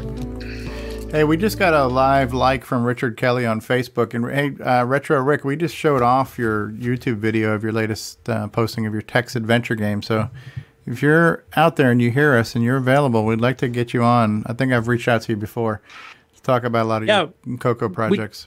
We definitely want to get you on, and we want to talk about like the Ladder Man 2 game you did, and then this magazine that you're kind of, the digital magazine that you also showed off on the show today. I'd love to have you on talking about that, and maybe get some people to help contribute to it if you want. Right. This is an interesting way of looking at hardware here with this soothing music, Yeah. I especially like the fact that, we've seen lots of take-apart videos, like here's how you do all this stuff, but we rarely see people putting them back together so they work. So that was kind of interesting, too, because, like I said, that's something I have no experience with. If I take something apart, it's done. At least you're not soldering. Yeah, exactly. Soldering your hair. The man knows his limits. Yeah. Next up, and he just joined the panel here, so you can help explain this, too, but Simon Jonassen did another video demonstrating his audio engine with a 3-voice song. Now this one, he's added some better compression to it.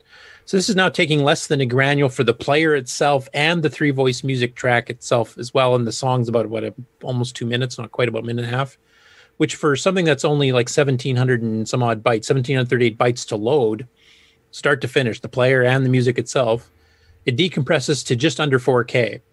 So I will play it for a bit here, and then Simon, if you want to chime in with some technical details or explanation. And yes.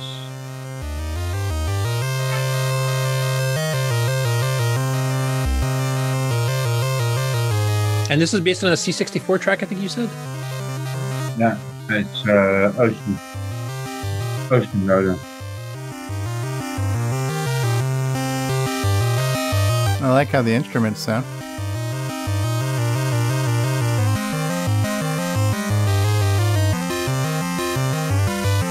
The thing for me that's most impressive about this, because Simon's done, multi-voice players and so, other people in the past, but compressing it down to that size, like, less than 2,000 bytes to do a 3-voice track song and the player itself that's handling it is pretty impressive.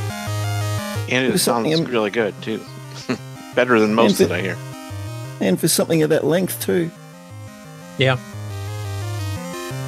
Now, I think, Simon, you'd mentioned it's using AP Ultra compression? Yes, the AP Ultra, actually AP Lib.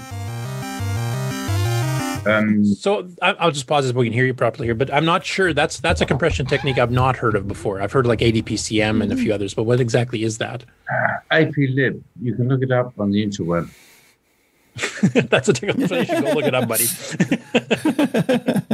But seriously, I can send you a link, Curtis. I can send you a link for AP Ultra is a take on AP Lib.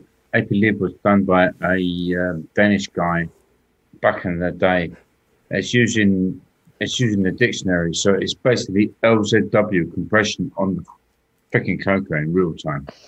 Okay, so it's That's like a lump cool. of Welsh, larger bit sizes to correspond to previous windows of data type thing. Yeah. Okay.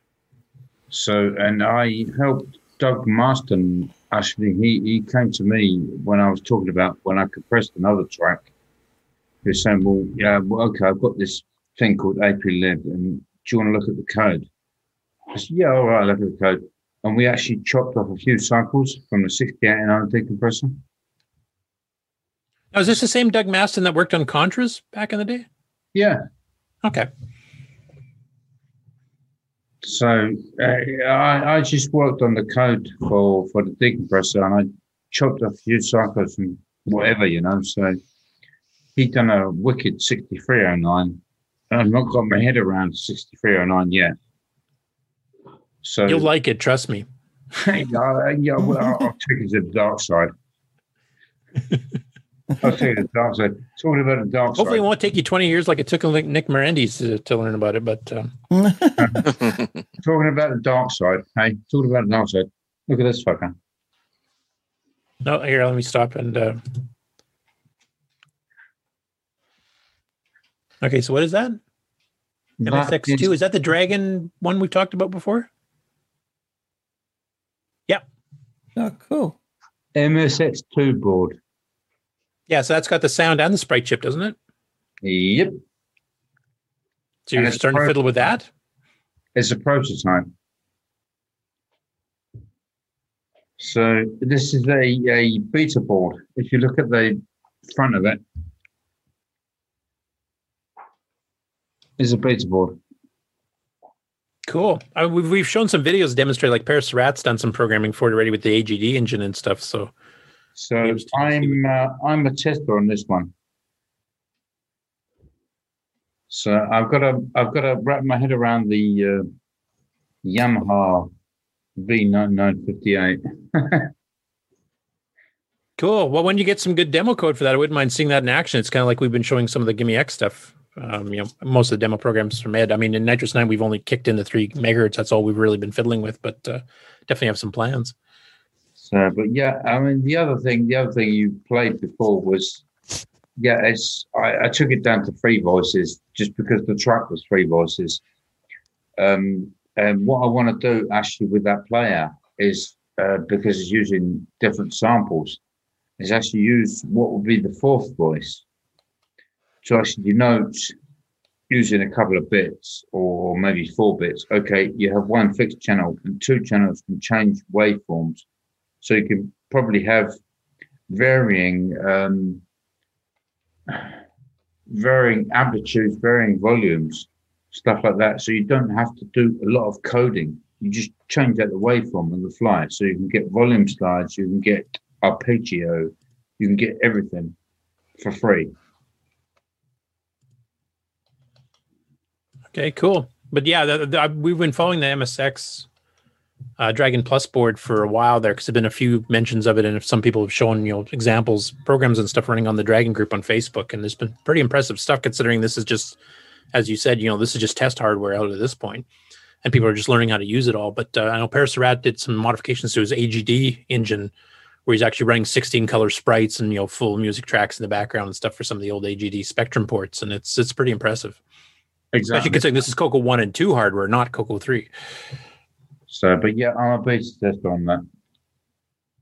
Cool. Well, definitely keep us posted on that. And cramming, I guess I lied. It's not just the player and the actual soundtrack. It's actually the decompressor too that you're fitting into less than 2,000 bytes. Decompressor. The actual track itself with the player is 3,993 bytes. Yeah. So it compressed quite well then to get that down to less than 2,000. Yeah. So it compressed to about 68% compression or something like that. Yeah. Cool. Well, definitely keep us posted on both, further modifications you make to the sound player, so that you can actually fit, really complicated tracks on a 128K machine easily, or even a Coco 1 and 2. And then also just some of the stuff you're doing with the Dragon Plus board, because we've seen some pretty impressive stuff on that. And I'd love to see what you're going to do with it, because most of the stuff so far has been demos or converting an existing engine just to use some of this capabilities, but not like hammering the card hard. Exactly. So they don't call me Madman for nothing. Yeah. Oh yeah, well, thanks for popping on for that, because I know you said you weren't sure you were going to make it. It was good you were here because you obviously know a lot more about it than I do. Yeah, I've got so much shit going on, but most of it's real life. So, but that's what it is. Okay. Yeah, I know what you mean there. And then the last story, which we kind of mentioned earlier, is Terry Steen is selling off a bunch of his duplicate Coco 3s and 2s. He's not getting out of the Coco. He's keeping multiple ones himself. That we mentioned earlier in the show. So this is just showing, and this was a shot earlier this morning of, he's got Coco 1s, he's got Coco 2s. Some of them come with boxes, some don't. Some come with manuals, some don't. He's even got some Coco 3s. I don't know if they're sold out yet. I think some of these have ended already now. Some of them still have 3 days left. So, but they're very reasonably priced, especially considering eBay prices for Coco 3s lately. I mean, they've just been astronomical. So these are affordable ones here. So if you've been trying to find one of these, Stevie, does he only accept eBay offers, or does he take private offers on the side if somebody wants to try to lock one honestly, in? I don't know. Okay. So, there's some decent hardware here and various types of Cocos and, various packages of certain things with them, but reasonably priced. And that's the big thing these days. That's getting harder and harder to find for the Coco. Yeah, he is on Discord too, so you could send. I'm pretty sure he's on Facebook, but he's also on Discord, so you could reach out to him there if you wanted to inquire about any side deals. Okay, and that is it for the news. All right, fantabulous. Paul T. Barton has joined us. Hey, Paul, how you doing? You're muted.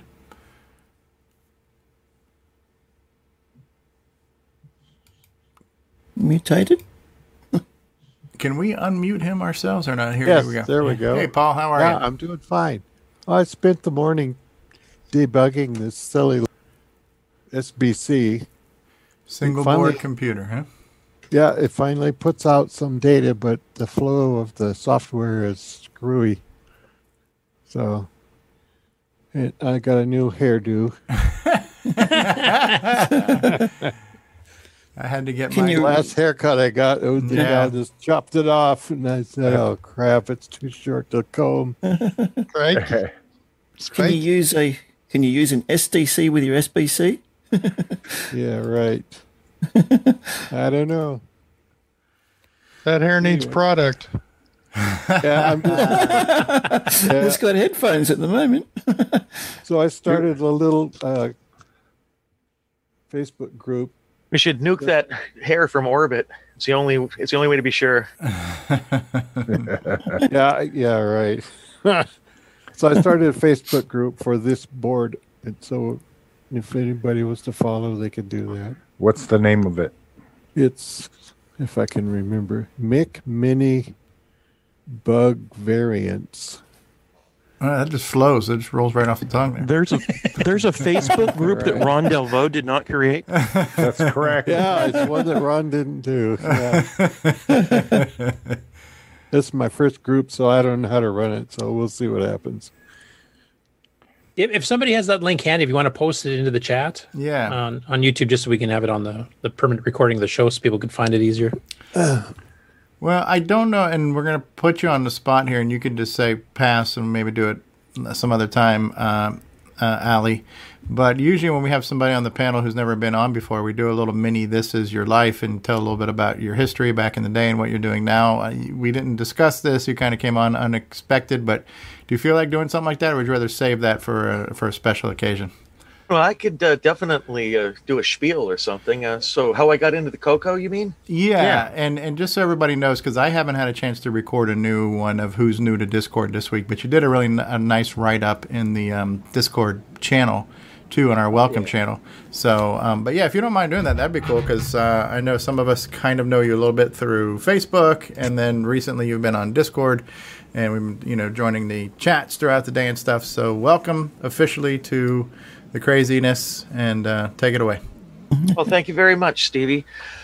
Basically, I got started on the Coco back in late 1980, early 1981, because I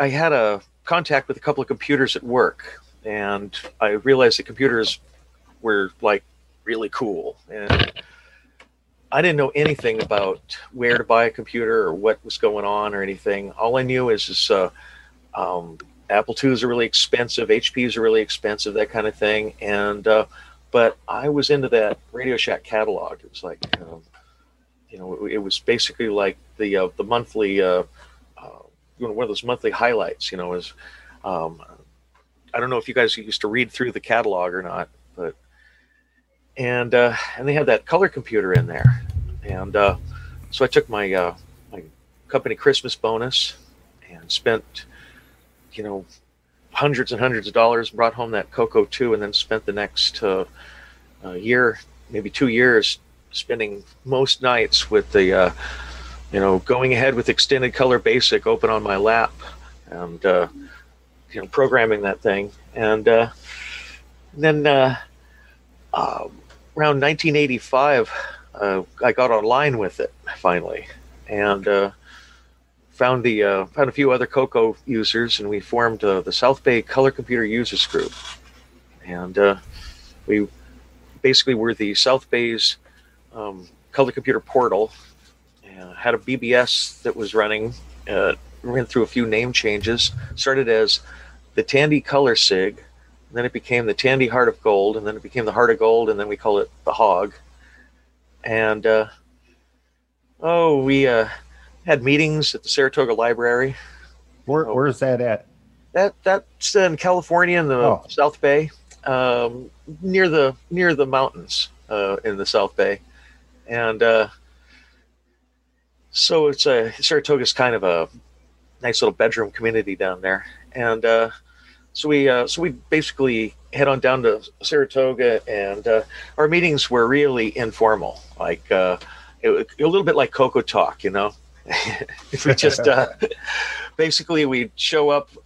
At least one person would bring a machine, and we'd demo the stuff we were working on. Everybody bring discs and that sort of thing, and then we'd play games, that sort of thing. I remember our youngest member.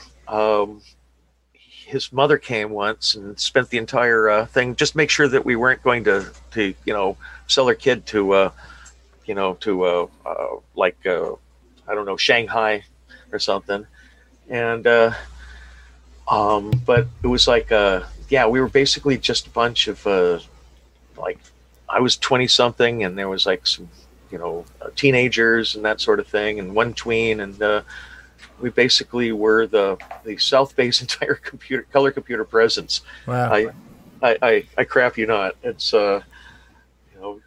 there was maybe a couple other members came and went, but we were like the core, and then that lasted several years, and then we all went off to college, and I went for a few years without a Coco, and then somebody at work pulled one out of a pile at the junkyard, believe it or not, and brought it to work and said, "Hey, isn't this that thing you were talking about?" And that caused me to run on down to Radio Shack, and I actually found a pair of Black Beauties and a cassette cable, and I had found a bag of program packs and cassettes out that I somehow missed that was out in the garage.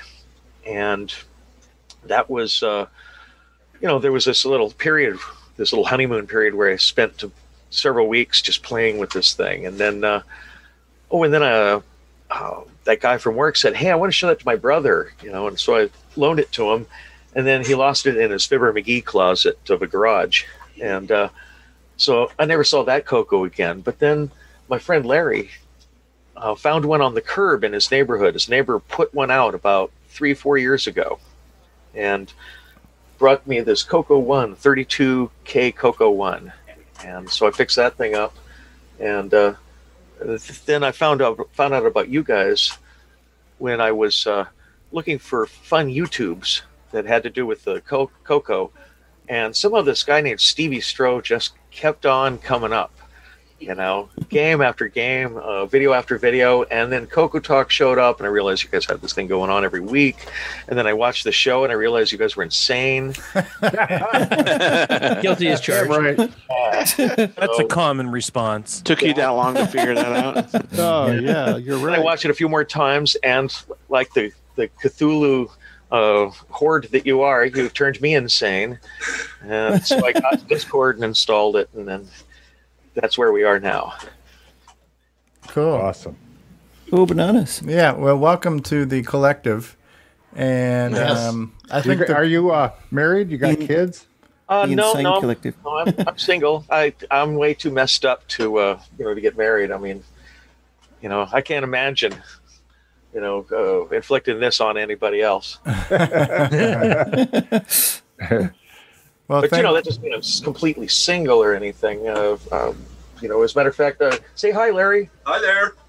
There we go. So there's Larry is over here, but hey, Larry. Hi there. He says hi back. Enjoying watching you folk. Yeah, he's been sitting here watching you guys through this whole thing. He's a really patient guy. We're sorry. We're sorry. And I'm sorry you have to put up with me at night when on Discord. Oh yeah, that's right. He's terrible. Really? Well, I think the coolest thing was it was last week after the show, and it was in the evening, and it started with Danny playing on the piano, and then I think Paul Thayer got out the guitar, and then Allie, you were doing some stuff. I pulled out a guitar and we were jamming. And all of a sudden, it had this live Discord jam, and it was kind of like Saturday night at Cocoa Fest after the show, where everybody was getting together live jamming. And surprisingly, being on a kind of a group call, it was not that much delay. Unlike when we try to sing here on this show, and even to sing Happy Birthday. But the music was you guys were able to play live together. It was really cool. This breakout jam session just happened. It was like being. I was kind of blown away, frankly. That I was playing with Danny over in Australia. And it was, we were literally opposite sides of the world, and we were doing this live on Discord, and it worked. I know, and I remember you were trying to do some live music with us a while ago when we were debuting some of your stuff, Danny, and we just couldn't get the audio to work. No. But again, Zoom is a conference software, so I think it tries to filter out background noise, whereas Discord, being on an audio channel, maybe it's being less critical on kind of filtering out nose blind type stuff. Sound blinds type stuff. I don't know. Plus, Discord is more of an audio-only channel too, which means it's it has less to deal with all the video. Yeah. I ended up joining that session right at the very end because I didn't know you guys were doing that. I just happened onto it, so I even dragged my old acoustic out. So I mean, that was fun. It's kind of a rhetorical question, but since you're a little bit new to the insanity here, Allison, it's could you have imagined, you talked about your club where you had 4 or 5 of you, and you were kind of this little cult sect. Could you have imagined back then that there would be even if there's only 4 or 5 of us now, but the fact that there's 4 or 5 people getting together almost every day, just chatting and then jamming at night and all this kind of stuff, the things we're doing now, it's just it's insane. It blows my mind. So well, thanks to you guys, the internet finally makes sense to me. You are a troubled man, aren't you? Have you ever tried listening to some of the guys we had on the show in the past that you only knew about through their programs they made? I've only looked at a few of the classic episodes of the show. It's hard to keep up with a show that has 4 hours a week. Yeah, it's right. I by design. Watch it every minute of this show every week. Usually long after it's aired. So, but especially the news, Curtis. I want everybody to know that the news is getting some loving because I like that news. I likes me the newsies. The fact that you're still awake, I think, pretty well proves that point. So yeah, exactly. We did start condensing them down to the best of, but all the files were blank. So.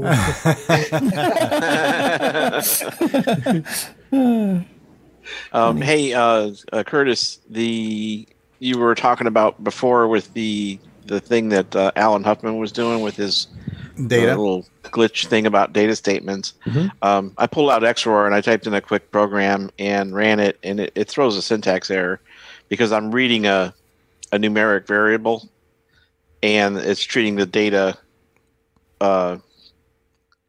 token as a string. Okay, so it does have the same bug on. Okay. It does throw an error, yeah. It doesn't print. Well, Well, because it's misinterpreting, but it's actually misinterpreting the line and trying to read the word data as actual data. So it's still right. Exactly. Now you're trying to read a numeric as string data because it's giving me an error because I'm reading into a numeric variable. I bet if I change line 20 to a string variable, it'll. So if you put something in parentheses first, then it'll probably work. But hey, John, what's that shovel used for behind you? I don't remember what we used that for. You have a lot of crap around, or it's a snow shovel. Oh God. Yeah, if you want to see several feet of it, just sitting on my lawn right now, come on over, Ron. You can check it out. Yeah, we had a bit of a 2-day snowstorm here. It's all, not all of it, but it's much of it's melted away. The streets are all clear and everything, and it looks like a black beauty. What is this snow you speak of? Crazy stuff. Yeah, so I changed it to a string variable, and it no longer throws a syntax error, but it throws a graphics character in with the output. The token. Yeah. Interesting. And just so you guys know, this show's token is David Ladd. So, drive wire. Oh my God! So I think we've run out of stuff to talk about for 1 week. And is anything else we need to say in closing? Did we already lose Simon? Simon kind of came and went. Okay. Yeah, he said he was kind of pressed for time today, so okay. he's just going to I'm jump glad on. we get the madman on. I will say it's going to be an interesting show next week because there's 2 big presentations. Nick Morentis has his big program announcement, and we've got the UU, so definitely check out next week. Crikey. It's going to be a 6-hour one, except no, I guess we actually have the other show to do too. So and it's then the game. We're gonna go ahead, Ron. We're going through all the documentation to EOU. We will. We'll do dramatic readings. Read it ahead of time and have your question. Ron, are you volunteering to be the narrator? Yeah, read it in your best Shatner. Yes. Does it do WeFax now? Just don't take the nerve off the end of it. Okay, Ron said WeFax. Everybody drink. Everybody do a shot. Right? So it's ease of WeFax. Excellent. Well, we're getting away with much less than 4 or 5 hours this week. We've only done a scant 3 hours. Leave the audience wanting to kill themselves less. So is what I say. So thanks for being here, Allison, our newest member to the panel. Thanks for being here. Thank you, Danny and Mark Overholzer. And we lost Nick Marotta, but L. Curtis Boyle. Thank you for the news. I'm here. Nick I meant to say Nick Morentis. We lost Nick Morentis. Sorry. We lose Nick We get Marotta. Too many Nicks. We are. One of them nicked off. Oh, you got a camera too. There's the video. Oh, yeah. Live video. Hello. So I actually threw something on for the occasion. Oh wow. Yeah. Well, clothing is optional. Nice to see you, Allison. Clothing is optional in this show here. So. Are you sure? What? Hold I'm still. just finding this out. You're opening a can of worms there, Stevie. Oh dear God. Yeah. We could scare a few people off, I think, with that. So the game Worms, this really week. way to put it. The game this week is Color Car Action, right, Nick?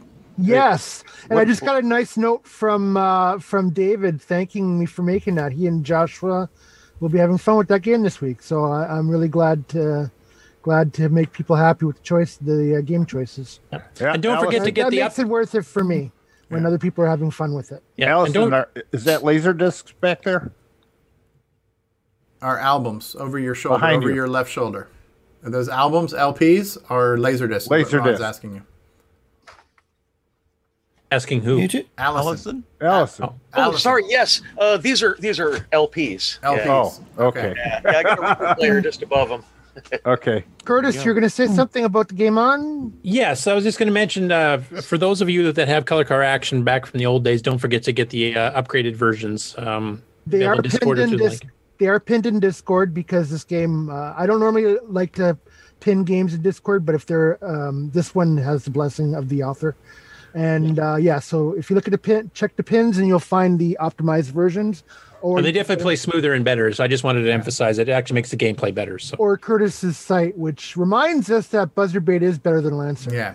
Not in my version, man. history has been made. We've got 2 women on the panel.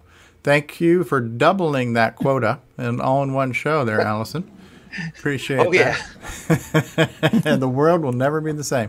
L. Curtis Boyle, thank you for all you do each and every week. Thank you for your news and for Nitrous 9 and all that good stuff. Mark Overholzer, I'm not sure what we should be thanking you for, but I'm sure it's something. For wearing awesome eyewear. Your goggles, yes. Danny, thank you for being you and for your music and your spirit and all that you do. Round Delvaux, Mark Zuckerberg really appreciates all the ad revenue you generate with your plethora of Facebook groups. So keep his billions coming in. Patrick Hewlin, Rick Hewlin, thank you. And Paul T. Barton and John Lowry and Nick Marotta, and Jason Reichert and Mark Bosley, Brian Weasler, Allison Deneu, Brian the Music Man Schubing, Alan Murphy, Sloopy Malibu, David Ladd. We had with us earlier Nick Marentes was here. We had a few people come and go. Simon Jonasson. We'll get it straightened out once. Yes. We've got people. We've only been here for 3 years. David Lord is in the live chat, and Truth Seekers, AC's 8-Bit Zone. We started off the show. What did you guys think of the new electronic Coco Talk theme by Bruce Moore? It was great. I loved it. I thought it was great. Really good. I missed it. We could play us out on that. So we'll do final thoughts, and then I think because now with the new OBS I can actually scrub through the video. So I'll start the intro, but I'll scrub through it and play it as an outro.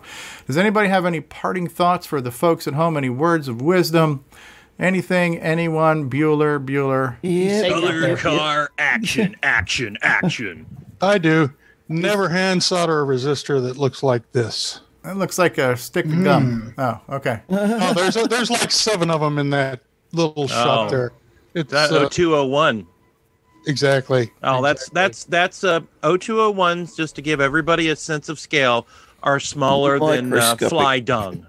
Yes. Yes, very much. 10 of them on a grain of rice, pretty much. So yeah, and madness that way goes. Jason, you handle a lot of fly dung? I'm just trying to relate to the common person using a sense of scale. One does not simply handle fly dung. You experience fly dung. You melt it with a soldering iron. Yeah. What's that, Allison? Most people probably sit on it every single day.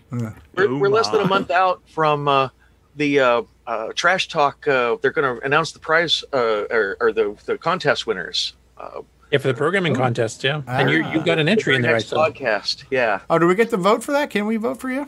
I think they decide amongst themselves. Oh, okay. The guys They had a better turnout this year. I think they said it was roughly split between Coco and the Model 1 and 3 crowd, and there was like at least 3 or 4 entries of each. This year, which last year they only had a couple entries total. They said in their current podcast, they mentioned it, and they said there were a couple of that the Coco guys really came on in force when it came to the game contest, and that a couple of the basic programs they said in the podcast were very promising, and so it looks like one of us might have gotten it. Oh, excellent! Nice. At least according to the current broadcast, which came out I think on the 5th. Yeah. They do it live on YouTube too if you catch them at the right time, if you subscribe and hit the bell too, so you can actually interact with them in the chat room on the occasions they actually look at it. Cool. All right, and for those who don't know, Allison is who gave us the Fletcher sock puppet commercial. Can we get a "You'll Go Far," Fletcher, from you, Allison? Really? You'll go far, Fletcher. So Allison gave us the Fletcher sock puppet commercial, and we played a couple of your song parodies today. The "Pull Me Closer, Flying Lancer." Yeah, they're a little bit more. I don't know. They're not as high level as your Samuel Gimes stuff. But, what do you mean by high? Right, and our the subtlety, the nuance. It's just not how about we do this? Ken Reichert has reminded me of something, so hold on just a second. We're not done here yet. Had enough of 2020? Well, now you can get the Nightmare Highway. Nightmare Highway. Coco Fest Edition digital copy for $1 off until the end of the year. Fuck off. Fuck off. But this edition never appeared at Coco Fest. Buck off. Was it the original version free? Buck off. Haven't you been pushing this trash for over a year now? Buck off. Get it at kenscococorner.itch.io. Remember, you've still paid too much. I didn't know he could make that funnier. The original game was free. That's pretty good. If the original game was free and it's $1 off, shouldn't he be paying us $1 to take the game? Hey, Nick, you should. Fuck off. Do you think the sound and speech cartridge would say that? Well, buck off. It's like, I believe. I don't know. One of us should try that. Yeah. Okay. All right, I'm going to attempt to do this. I'm going to attempt to scrub through to get to the Coco Talk new theme song to play out as our outro. So bear with me. Make sure here. you scrub behind your ears. Are we going to have an after dark sometime in the future? We might play some games tonight. Or games. Oh shit! This is not doing the right song. I gotta fix this shit. I think Allison's okay with that. I got a tab on your desktop there. Yes. Blue wings, baby, lava lady. Well, enjoy that while I get my shit together here. So I better pack a lunch, is what you're saying. Just remember, this is a professional show. Where? I really like that song. Oh. How many episodes is this? 189? Open minds encourage.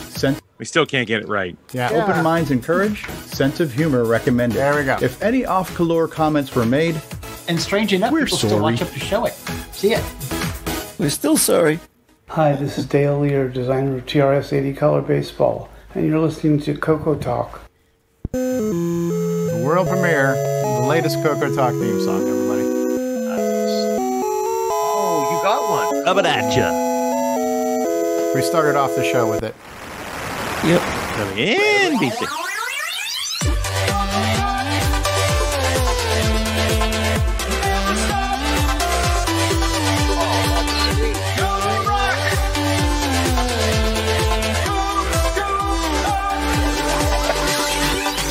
This is Coco Talk, the only show in the world featuring David Ladd.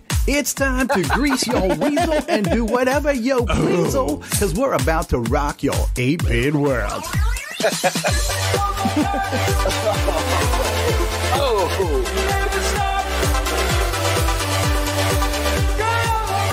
It broke like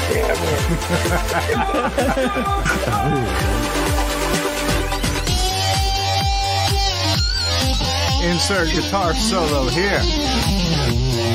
I need to get some sound drops like Drivewire, TTL, RS-232.